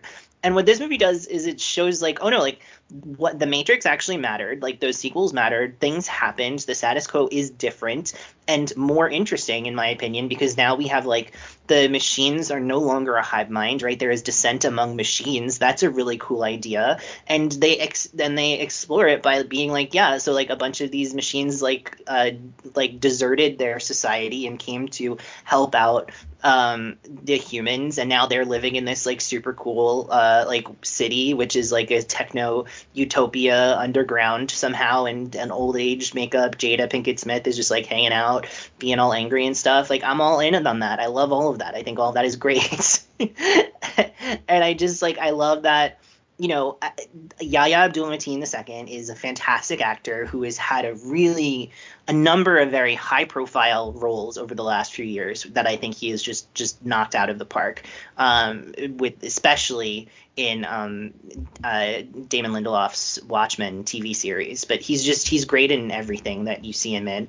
And when it came out that they were recasting Morpheus and that he was going to be in the role, I thought like, well, that kind of stinks, because like I love him and I think it's a cool idea that if you have to have a recast Morpheus, like he sounds like a cool choice, but like why can't Lawrence Fishburne been in this movie? And like recasting an iconic role is really lame with a younger actor. Like, why do we have to do that? And then it's like, oh, because the movie is about recasting a younger actor in the role. Like, that's literally what his part is. He's not Morpheus. He is and some people are confused about this, but I think it's amazing. He is a computer program, a character that Neo has built for his own video game that has now come to life, and knows and has been then taught the legacy of Morpheus. He has like aspects of Morpheus inside of him because Neo has put it in him, because he's a computer program that Neo invented, literally given life to Morpheus, which is such a cool idea, but given the way that like the identity of Neo and like the prophecy of Neo gave life to Morpheus in a lot of ways in the original trilogy, for Neo to literally give life to this new Morpheus, and then for like Yahya to then spend the rest of the movie being like, that dude was super cool, I'm gonna try to be cool like him, and then like kind of not do it. It's so funny and it's such a cool idea, and I just like, it's just like that sort of like inventive approach to kind of almost satirizing big budget like franchise filmmaking. As much as I love big budget franchises filmmaking, it is so ripe for satire, and I think this is such a great example of a movie that gets to do both really effectively. Yeah, and that's a perfect example of what I love about the movie, but also have problems with, because like you're saying with this Morpheus character, it's, from what I understand, he exists in a separate simulation that Neo is running, separate from the actual Matrix video game, but it's a program that it runs on a loop, as a way to train this Morpheus program. But within the program, he's actually an agent. He's actually supposed to be Agent Smith, but imbued with Morpheus's memories, and it's designed to kind of break him out of that. And just what I'm saying right now makes some sense to me because I've seen the movie, but it just is like a really long and convoluted way to bring a character into the story. When I was watching it, I was thinking, couldn't you have accomplished the same thing, but made it about maybe someone playing the Matrix, the video game, and Yahya Abdul-Mateen is literally playing the Morpheus role in that game, not some agent in a separate program that gets Morpheus. You know, it's just like an extra level of convolution to me that didn't need to be there, where I think you could have done a very similar thing if you just stripped it down a little bit. I mean, yeah, I can understand why. Like, I think the idea of him being in a separate thing apart from the game is to like avoid scrutiny. I think that's the idea, and that's why, you know, that's why Bugs and her team are able to break into that. That makes sense. But yeah, I guess I'm with you. I'm not quite sure why he needs to be an agent. I like that as a result, kind of like you were saying, Alex, that he's not doing a Morpheus, like he's not strictly doing like a Morpheus impression as much as playing like the version that playing what he thinks Morpheus is, and yet he still kind of has his own style. Like, I like that he wears these like very bright suits. I just think that's really cool.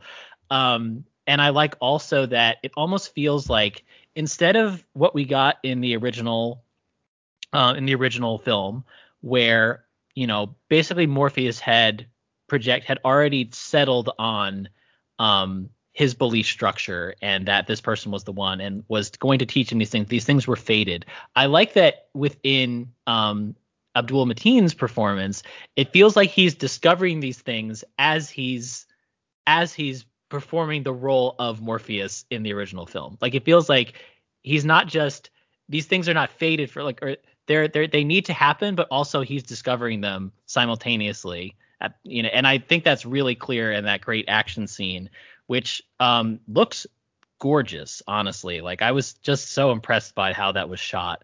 And there's something also Which about action how scene is that? The one in this is around, it's around the hour. It's when he's basically trying to get him to fight back. In the I don't know what you would call it. I guess like little pagoda. Oh, okay. Yeah. Like Um, the dojo on a lake kind of deal. Yes, Yeah. yes. There, thank you. That's the word I was looking for. I love everything about that scene, because it's about it's riffing on, and I think I actually really, I like how this film is able to remix elements of the original and give them new context and actually make us think differently about how they appeared in the first movie. And I think that's a great example of that. Yes, I fully agree. It, like, there's this thing that Damon Lindelof said about the Watchmen series that he was working on before like a year and a half before it ever came out, where he said, like, I'm not remaking Watchmen, I'm remixing it. And I remember thinking, like, oh God, that sounds like a terrible idea. And then turns out, no, it was great.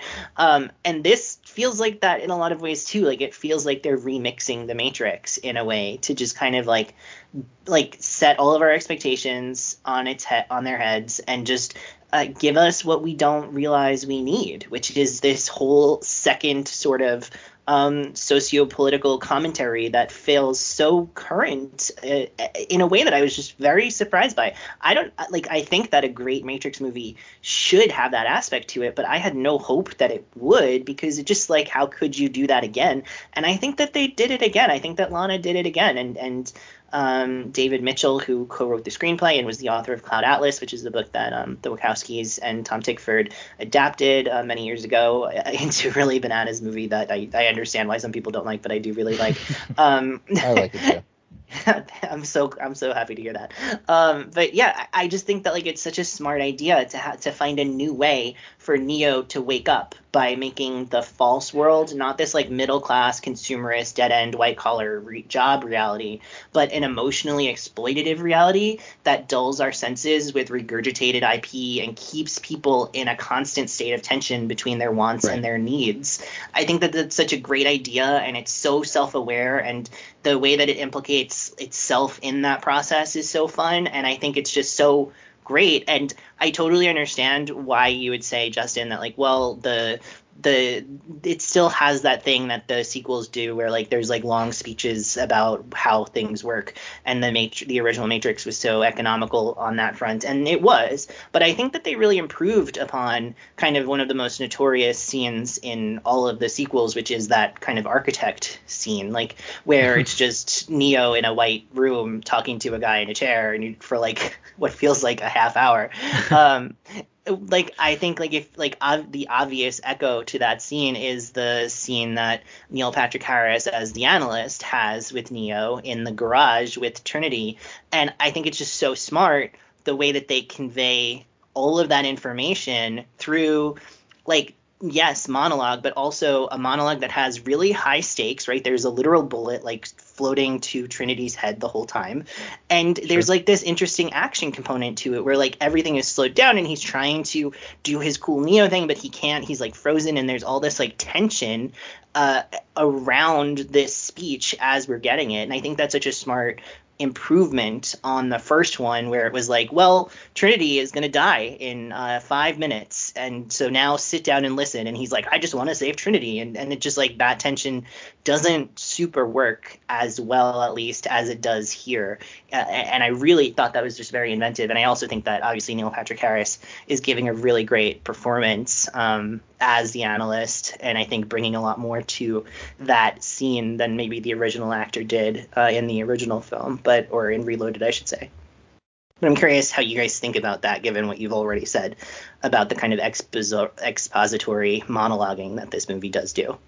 I really like Patrick Harris in this movie. That scene semi worked for me. I had some visual issues with I don't know the technical film term for it, but anytime there's slow motion where it, like, it's very choppy and removes frames, that really stands out to me. I know it's a choice, done purposely, but that really, I don't like that. And there's so many cool, like, slow motion scenes in the original Matrix movies, where this one used a lot of that really choppy slow motion that I did not like. Yeah, I know what you're talking about, and we see it in multiple scenes. A lot, yeah. It comes up a lot. Other than that, I enjoyed the scene with him. I liked his earlier scenes in the movie too, where you don't really know if he's manipulating Neo yet or not, or really what his whole deal is. And I love how there's that huge, showdown at his office, and then you kind of get the idea that the Matrix resets a little bit, and Neo finds himself back in his office and doesn't really know how he gets there.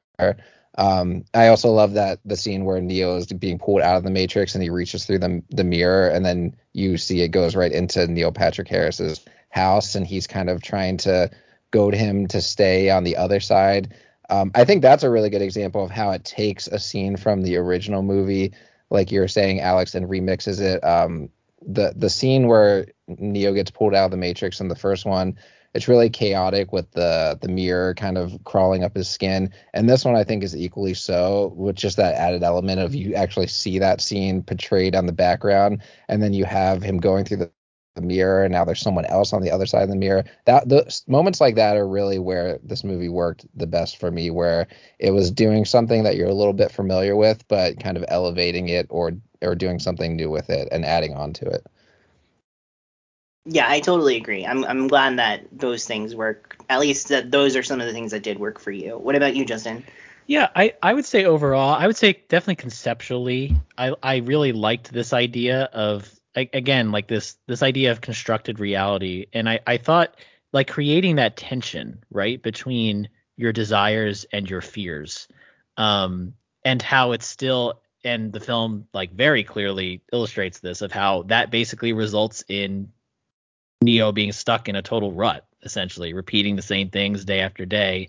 It's like, and I think a lot of us, well, maybe I'm speaking for myself, but I think some of us at least kind of live in that world of, just being close enough to something that you want, but not quite getting there, almost because you're fearful by getting to that point. It might not live up to expectations. It might totally upset your world, totally disturb, your life as you've understood it. I thought that as a way of controlling people, I thought was so effective, because I think that's what a lot of us just do on our own. That's what a lot of people do on their own. And I found that very relatable. I will say what I thought was, I don't know if MPH's performance was, I don't think he's doing a bad job. It's tough because something like there's just, it's maybe not as memorable as some of the other, especially, it's hard to compare anyone to Hugo Weaving as Agent Smith, but there's something so memorable about his very strange speech patterns and the way he'll just, like, move his face in a very sinister way. And here he's, obviously the analyst is meant to seem more human, sort of by design. But I don't know, maybe I wanted him to feel a little more sinister at certain moments. Maybe I still was, like, caught up in the fact that it was always MPH to me. But, and I guess the other thing I would say, and maybe one of, maybe the two of you have an answer for me, and maybe I'm just missing something. There's this whole, and speaking to what you're saying before, Alex, about how there's different, there's tension among the ranks within the machines. The analyst, and correct me if I'm wrong, the analyst is a component of the machines, right? He's like a separate entity who has basically found a different way from the architect to construct this reality. Yes. So by him failing to have Neo give up and go back into the Matrix, and then the two of them basically saying they're going to create, they're going to make this reality within their own, on their own terms. Don't the machines have a say in that, or is that not a thing because both of them are free now? Yeah, I mean, if I was the machines, and the way I understand it, if that happened and the machine overlord saw this, I would just be like, all right, press a button, let's reset onto a new matrix. This one's out of our control. Right, that was the whole like failsafe. Yeah. That was what the analyst was trying to prevent. So, but is there something I'm missing? Like, why wouldn't the machines just reset it? Well, so the interesting aspect of the Matrix this time around is that it's not this, right? Because what we've learned about the lore of this world, right? 60 years have passed. The peace that the machines had negotiated with Neo kind of held for a while, where people were allowed to leave the Matrix if they wanted to, but then what happened is too many people left the Matrix, and so there were power losses, and that is what caused the tension between different factions of the machines.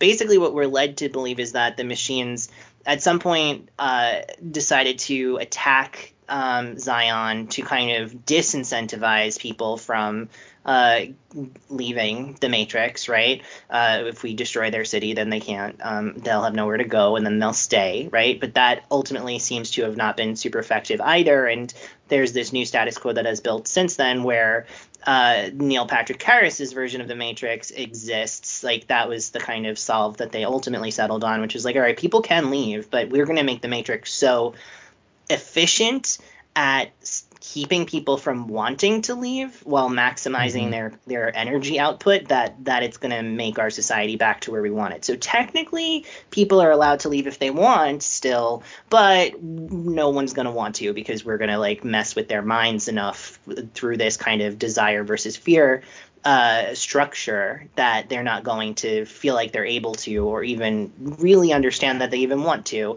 because they're afraid of what they want, which is where that kind of social critique comes into play.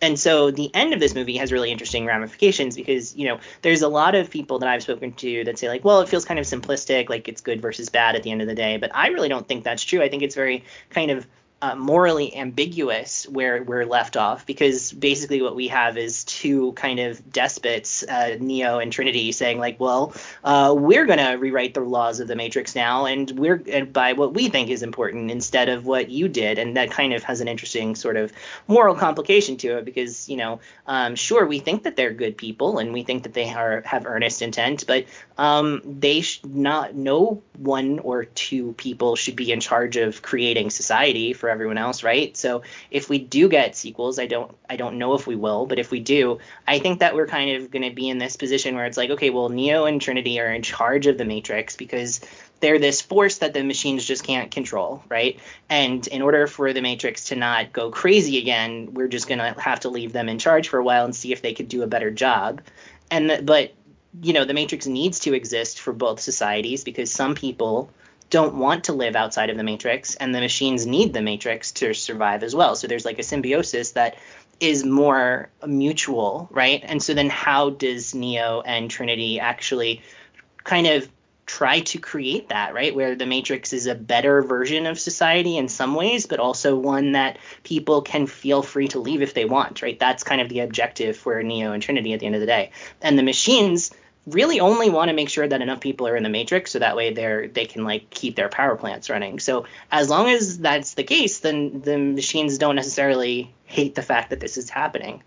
Well, and I like that explanation of it, because it is interesting in a way. In the original movie, the goal is pretty much get everyone out of the Matrix, as possible. Essentially, let anyone we can, as many people as we can. But here we're saying, Neo and Trinity and everyone else are kind of conceding that people are going to have to remain in the Matrix for these societies to coexist. So we're gonna manipulate the Matrix into a version that we think will be better for the people who are going to be stuck inside, better than what the machines are going to do for them. So yeah, the way you just explained it is a lot more interesting to me than I necessarily got from the movie, but I think that is kind of what's going on. It didn't necessarily come across that clearly to me. Maybe I just need to watch it again.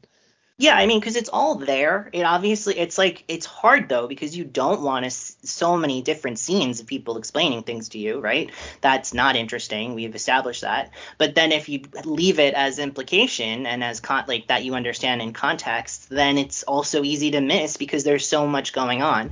And I get that, and I guess in some ways that could be a fair criticism of the movie. But for me, it was communicated to me in a way that I totally understood and really, really was excited by. And so I love that, and I'm just happy to have had that experience, I guess. Yeah, so we're basically saying that by reforging this bond, that the two of them are basically beyond, the machine's reach. Is that Yeah, well, I mean, they're not implication? completely beyond their reach in the sense of that, like, the machines could go out and try to kill them in the real world like they did the last time, and they could. Mhm. But the point more is that, like, it's really a metaphor for the internet, right? Like, the internet was a place that I think in the 90s it was like, well, we need to, like, liberate ourselves from the internet and from computers, and we need to, like, exist in the world, right? And that was something that was potent about that idea. But now we're in a place where, like, the internet is just inherent to our lives in a way that I think a lot of people are saying, like, well, we can't just free ourselves from being online. Like, society won't function if we're not all online. But can we remake the internet in a vision that's actually, like, empathetic and built on connection instead of something that is toxic and destructive to our souls? And I think that's the big question that if there's a sequel to this movie, that they're going to have to try to, like, decide, right? Because that's kind of where we're at. We're basically like, okay, Lana Wachowski is now in charge of the internet. What does she do, and will that actually make anything better?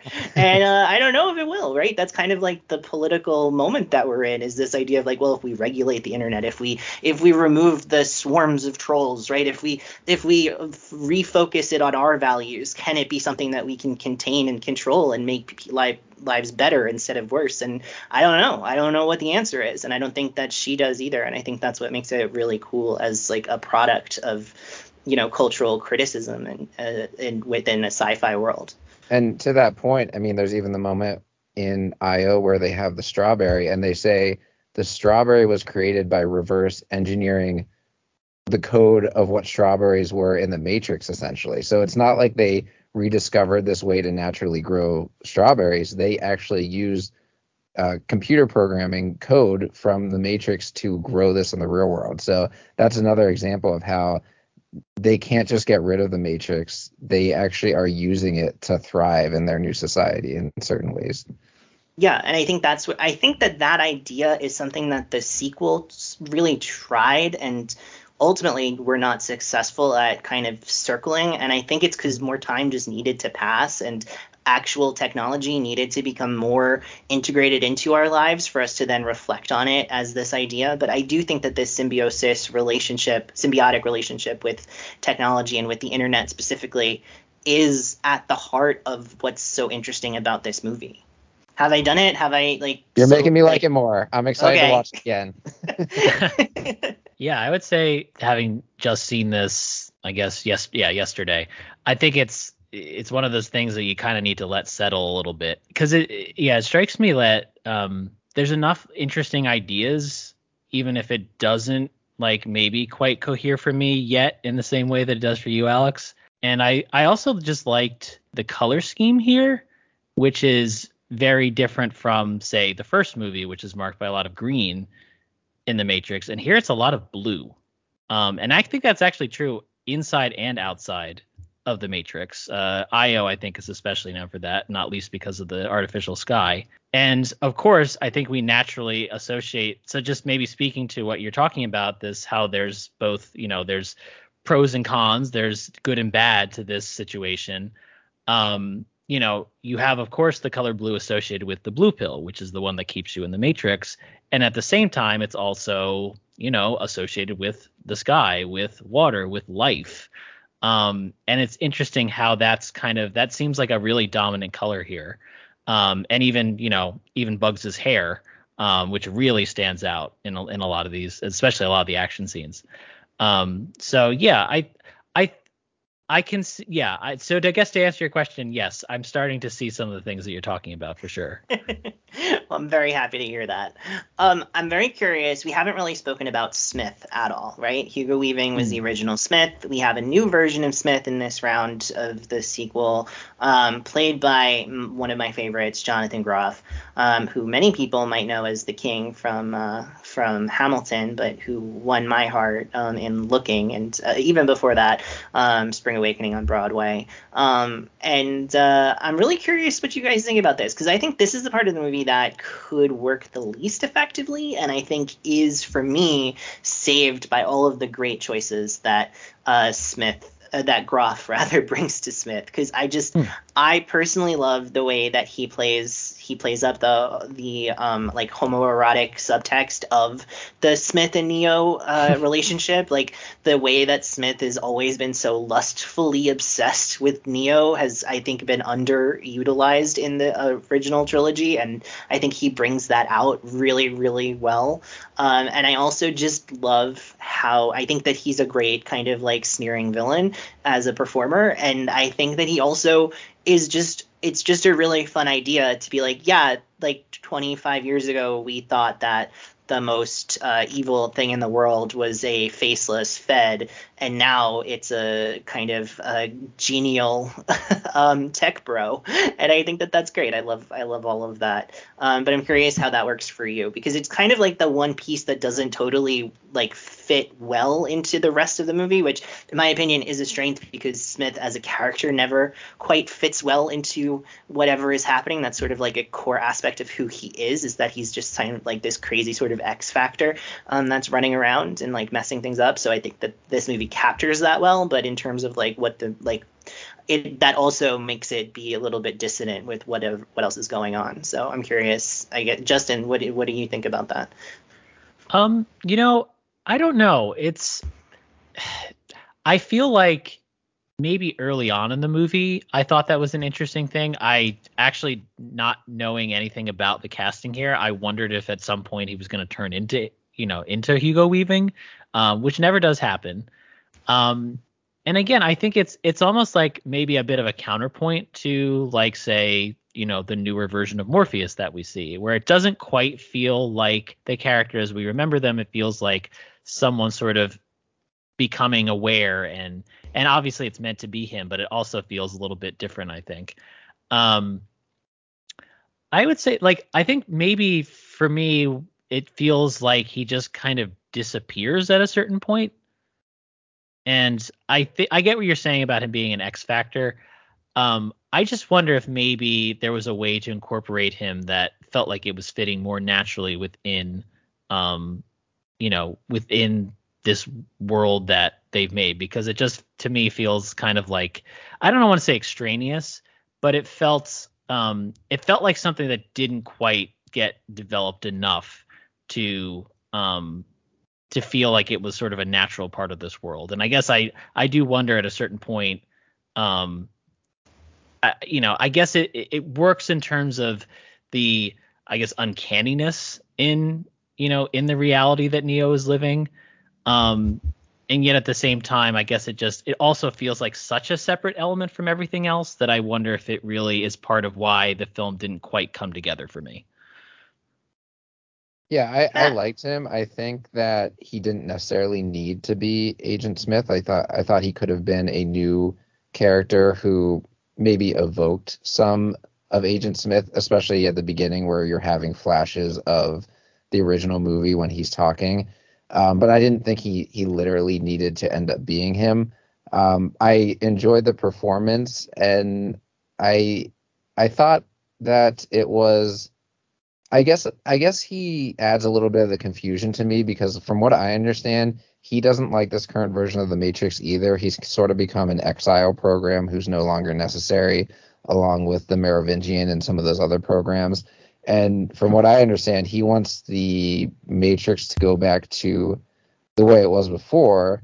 I guess so. I guess I don't understand why he's kind of standing in Neo's way, other than the fact that maybe he assumes that Neo will further remake the Matrix into something that he'll have even less control in, I guess.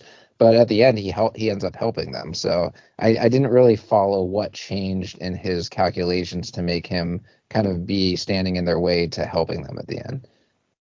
Yeah, so what the movie says, and I think that it expresses this in more than just dialogue, but is basically the idea of like, yes, what you said is true, that he is this kind of like outdated, he is an exile as we've known them from the other films, but he's such a dangerous exile that the Matrix creator, the analyst, has decided to lock him into this false reality, so that way he doesn't run amok, right? And Neo waking up made Smith wake up because, of course, they are interconnected in a way that that can never be undone fully, right? So like Neo is a core aspect of what's helping keep Smith asleep in that fantasy world, and once Neo wakes up, that kind of fractures it, and nothing can contain him. So then he's running around the Matrix being like, all right, cool, I'm going to take this one over like I took over the last one. And in order to do that, he knows that he needs Neo's help because Neo is powerful enough to take on the analyst, and so he teams up with him to do that. But once the enemy of my enemy is my friend kind of situation is resolved, then he's like, cool, now I'm going to take over the Matrix. Thanks so much. And then they kind of have this big kind of confrontation, and it's kind of unclear like where things are going to end up ultimately. But I think personally, what the subtext of all of that is just like Smith is like Neo's ex who really who hates the fact that he loves him and can't help but help him when he needs it, but also wants revenge on him for breaking his heart, and so he's going to destroy the world if he has to in order to get that. And I think that's kind of like the emotional subtext that Jonathan Groff is playing, and I think that it worked really well for me, and I get why it wouldn't for everybody. Well, and I think another cool aspect of that character that I've picked up on is like part of him, I think, wishes or wants to be like Neo. And I mean, the third film, I think, literally ends with him, taking over Neo's body in the Matrix and becoming him. And that's kind of how it's resolved. But I get the sense that he would love to have the kind of freedom and power that Neo does. But because of the restrictions placed on him, being a computer program, he's never able to quite reach the heights that Neo is. Yeah, and I think part of what makes the kind of Smith aspect of Yaya's character interesting is that is definitely the most underdeveloped aspect of this entire film. But I do think that part of why it's there is because that character gets to do the thing that Smith always wanted to do in that respect, right? He gets to he's a program that gets to take corporeal form and leave the Matrix and exist in the way that Neo gets to exist. So like Neo, by creating this character, this combination of Smith and Morpheus, and I mean, if you were a combination of Smith and Morpheus and you had the choice to be more like one or the other, obviously you're going to be more like Morpheus because he's way cooler. So totally get that choice by the program. But he gets to, like, Neo has created this thing that gets to live out the Smith fantasy in a way that is ultimately like allows him to become part of Neo's team and become an ally and a trusted one in that. So I think that's a really interesting thing that's running around in this movie too. I think that that's like the most underdeveloped part of it, and I think it's easy to like kind of just zoom over because of that. But I do think that that's really interesting, and it contrasts with the real Smith and what the real Smith's problems are in this film. I did want to. I know we're at about 2 hour mark right now. Yes, but longest episode ever. Yeah.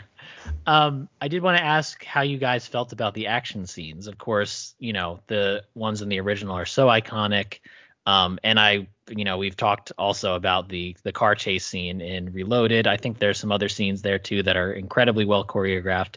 How did this film live up to, I think, the very lofty expectations that we have for a fight set in the Matrix? For me, they were mostly forgettable. I think they were fine. They were serviceable. I think they runs into that problem of you're constantly comparing it to the originals in your head, especially like we said, that freeway chase is still one of my favorite action sequences of all time. There's just so many different levels to that fight, and so much of it is practical. They built this whole section of highway that if you watch the behind the scenes of how they made that, it's really astounding that I don't think there's anything that even comes close to that in this movie, and I don't think there's anything that reaches most of the other action scenes in the first couple at least.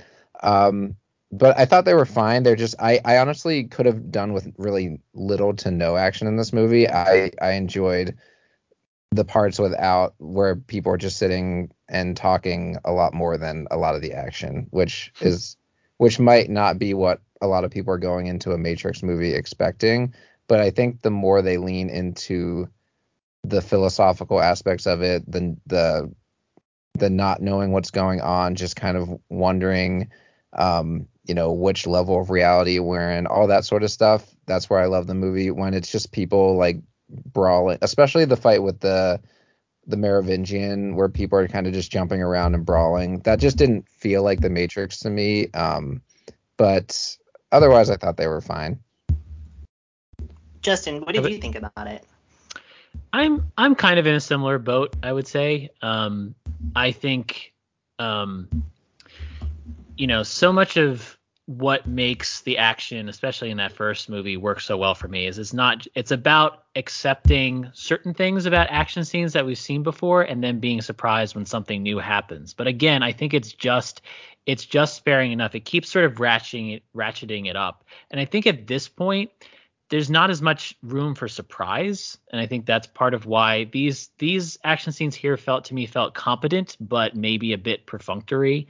I don't know if they really advance the story or the ideas in a meaningful way for me. I also think that one scene with the exiles that you mentioned, Matt, I think that one's like especially dark. And even though the action scenes in Reloaded, I think about like those settings and how clear everything was just from a visual standpoint. And there it starts to feel a little more muddled to me. It's in this kind of dingy, like, warehouse looking thing. And it's a lot of, it just starts to maybe feel a little bit samey at a certain point. And we're seeing like a lot of things we've seen in some of the other movies.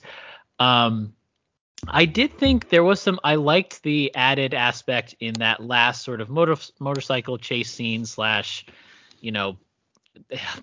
helicopter battle because it's mostly just Neo force pushing things. Like, I thought that was pretty fun. Almost like it becomes like an expression of his love for Trinity. Like, it's just, he will not allow it to happen. And I think that's maybe a case of just like using the action as a way of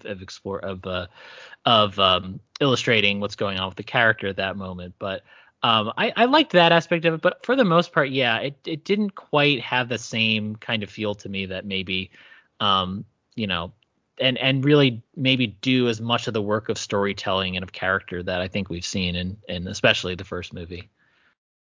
Yeah, so I fully agree that the action scenes are less interesting and less innovatively executed. I disagree that they do less to explore storytelling beats, though, because for me, I feel like the action is purposefully worse because he's not the one in these sequences, right? He doesn't have the power because he hasn't been reunited with an activated Trinity yet. So it's all of these scenes that are expressing this thing of like, you expect this to go a certain way, but it can't, and it's because he's not reunited with his, like, the source of his power, right? That the two of them together, their bond is the one, right? And so without that bond, you can't have the kind of super cool action sequences and stuff that we saw in the original, right?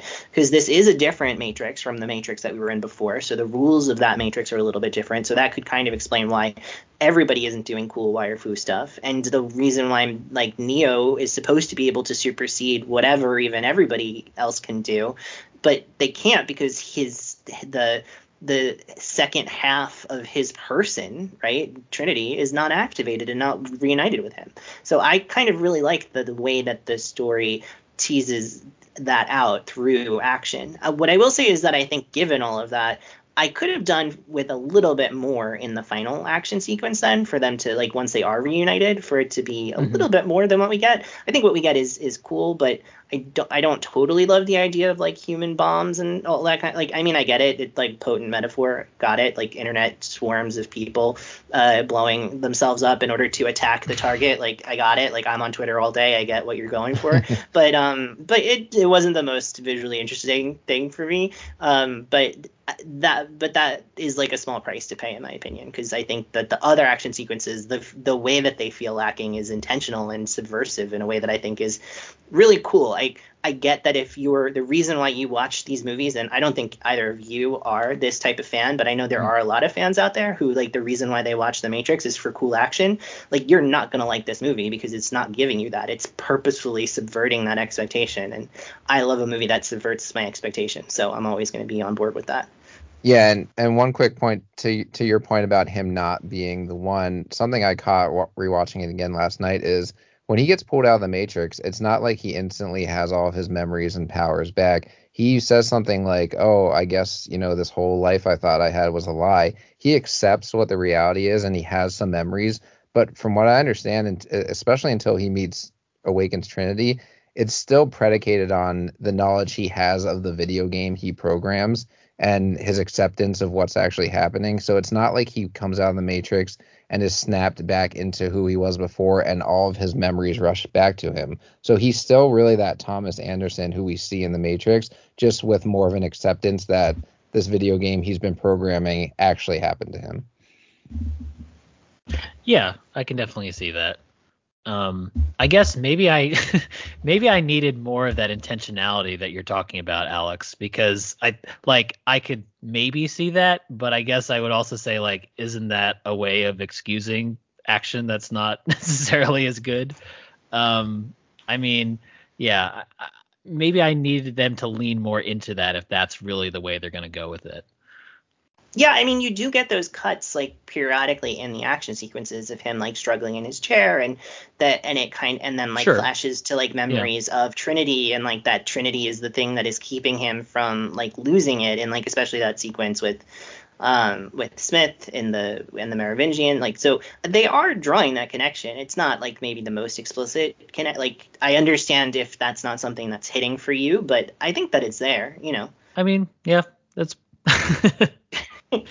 But look, I get it. This movie is not for everyone, and it wasn't intended to be for everyone. I think that's kind of something that's remarkable about it, because, in this day and age, like, we spent, like, almost an hour talking about how much we liked Spider-Man, and so clearly we all really like it, but that is definitely a movie that's built for everyone to like, and then it does it really well, and that's an accomplishment. This movie is built for everyone not to particularly like it. It's built for, like, me to like it, I guess. And I like it, so I'm just happy that it exists. What can I say? Yeah, and I guess I'd say I'm glad it was made. It was much more interesting to watch having watched the sequels, so I'm definitely glad that I did that. I think that maybe it doesn't quite come together for me in the way it does for you, but I definitely think there are some interesting aspects to it, and I think that I wouldn't be opposed to seeing a sequel. And, if it explores some of the ideas that you mentioned, I think that would definitely be an interesting way to go. And yet at the same time, I'd still also like to be surprised. And I hope that Lana's Wachowski is able to still do that. Yeah, and if they don't get to make any more, I am glad it exists, because I don't mind there being this kind of happy ending for Neo and Trinity, even if it seems a little bit, like, too nicely wrapped up for them compared to how things ended for them in the third one, which essentially they both were dead. So much better ending, much better outcome for them. But I think this movie really captured that relationship was such a core part of the original trilogy that got lost a little bit along the way. So I'm glad that was brought back and refocused on a little bit, and we ended on that rather than where the third one ended. I think of it almost like as an epilogue, almost, compared to the finale we got in the third one. Yeah, like, Matrix Revolutions ends with them both dying tragically as saviors, and then Matrix Resurrection much to its name, ends with them being gods. And will they be merciful gods, or will they struggle under the weight of that expectation? That is to be determined, maybe only in our memories, but I'm happy with that result. Guess we'll wrap it up there for now. But that was really good, guys. I'm glad that we I feel like we did a pretty thorough coverage of both movies, so that's pretty impressive. Yeah. But let's talk about where we can find everyone. And actually, I'll start with myself, and I will say you can find me on thecinemaverick.com. That's my website. I'm also on Letterboxd at The Cinemaverick if you want to find my recent reviews there. And I'll pass it over to Matt. Anything that you'd like to plug? Feel free to find and follow me on Twitter. I'm at mthomasfarley. I tweet about movies sometimes, usually just dumb jokes or funny things that my toddler says, but you might find something interesting there if you want to reach out to me. Find me out there. Awesome. And you have a letterbox now too, right? I do. I recently started. I've had one for a while, but I've recently started to get back into that. So I think I am MTF1008 on there. So find me there too. Cool. So as for me, you can follow me on Letterboxd and Twitter at Media Thinkings. Over on Letterboxd, you can see I've been logging a lot of short reviews of the highlights of 2021. And as I said earlier, you could find my best of 2021 list up over there. You can also find a list dedicated to all of the films that we've covered on this show, the Cinema Joes. So you can check that out. That updates after every new episode gets released.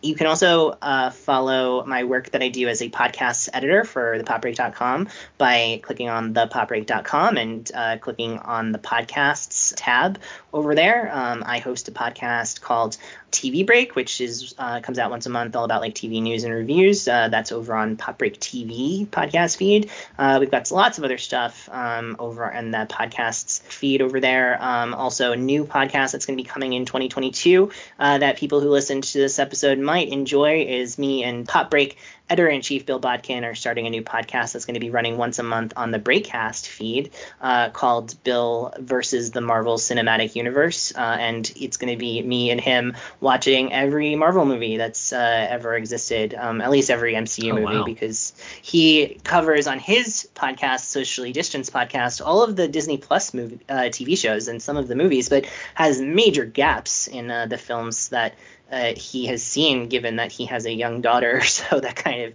ate up a lot of his theater going experiences for a while.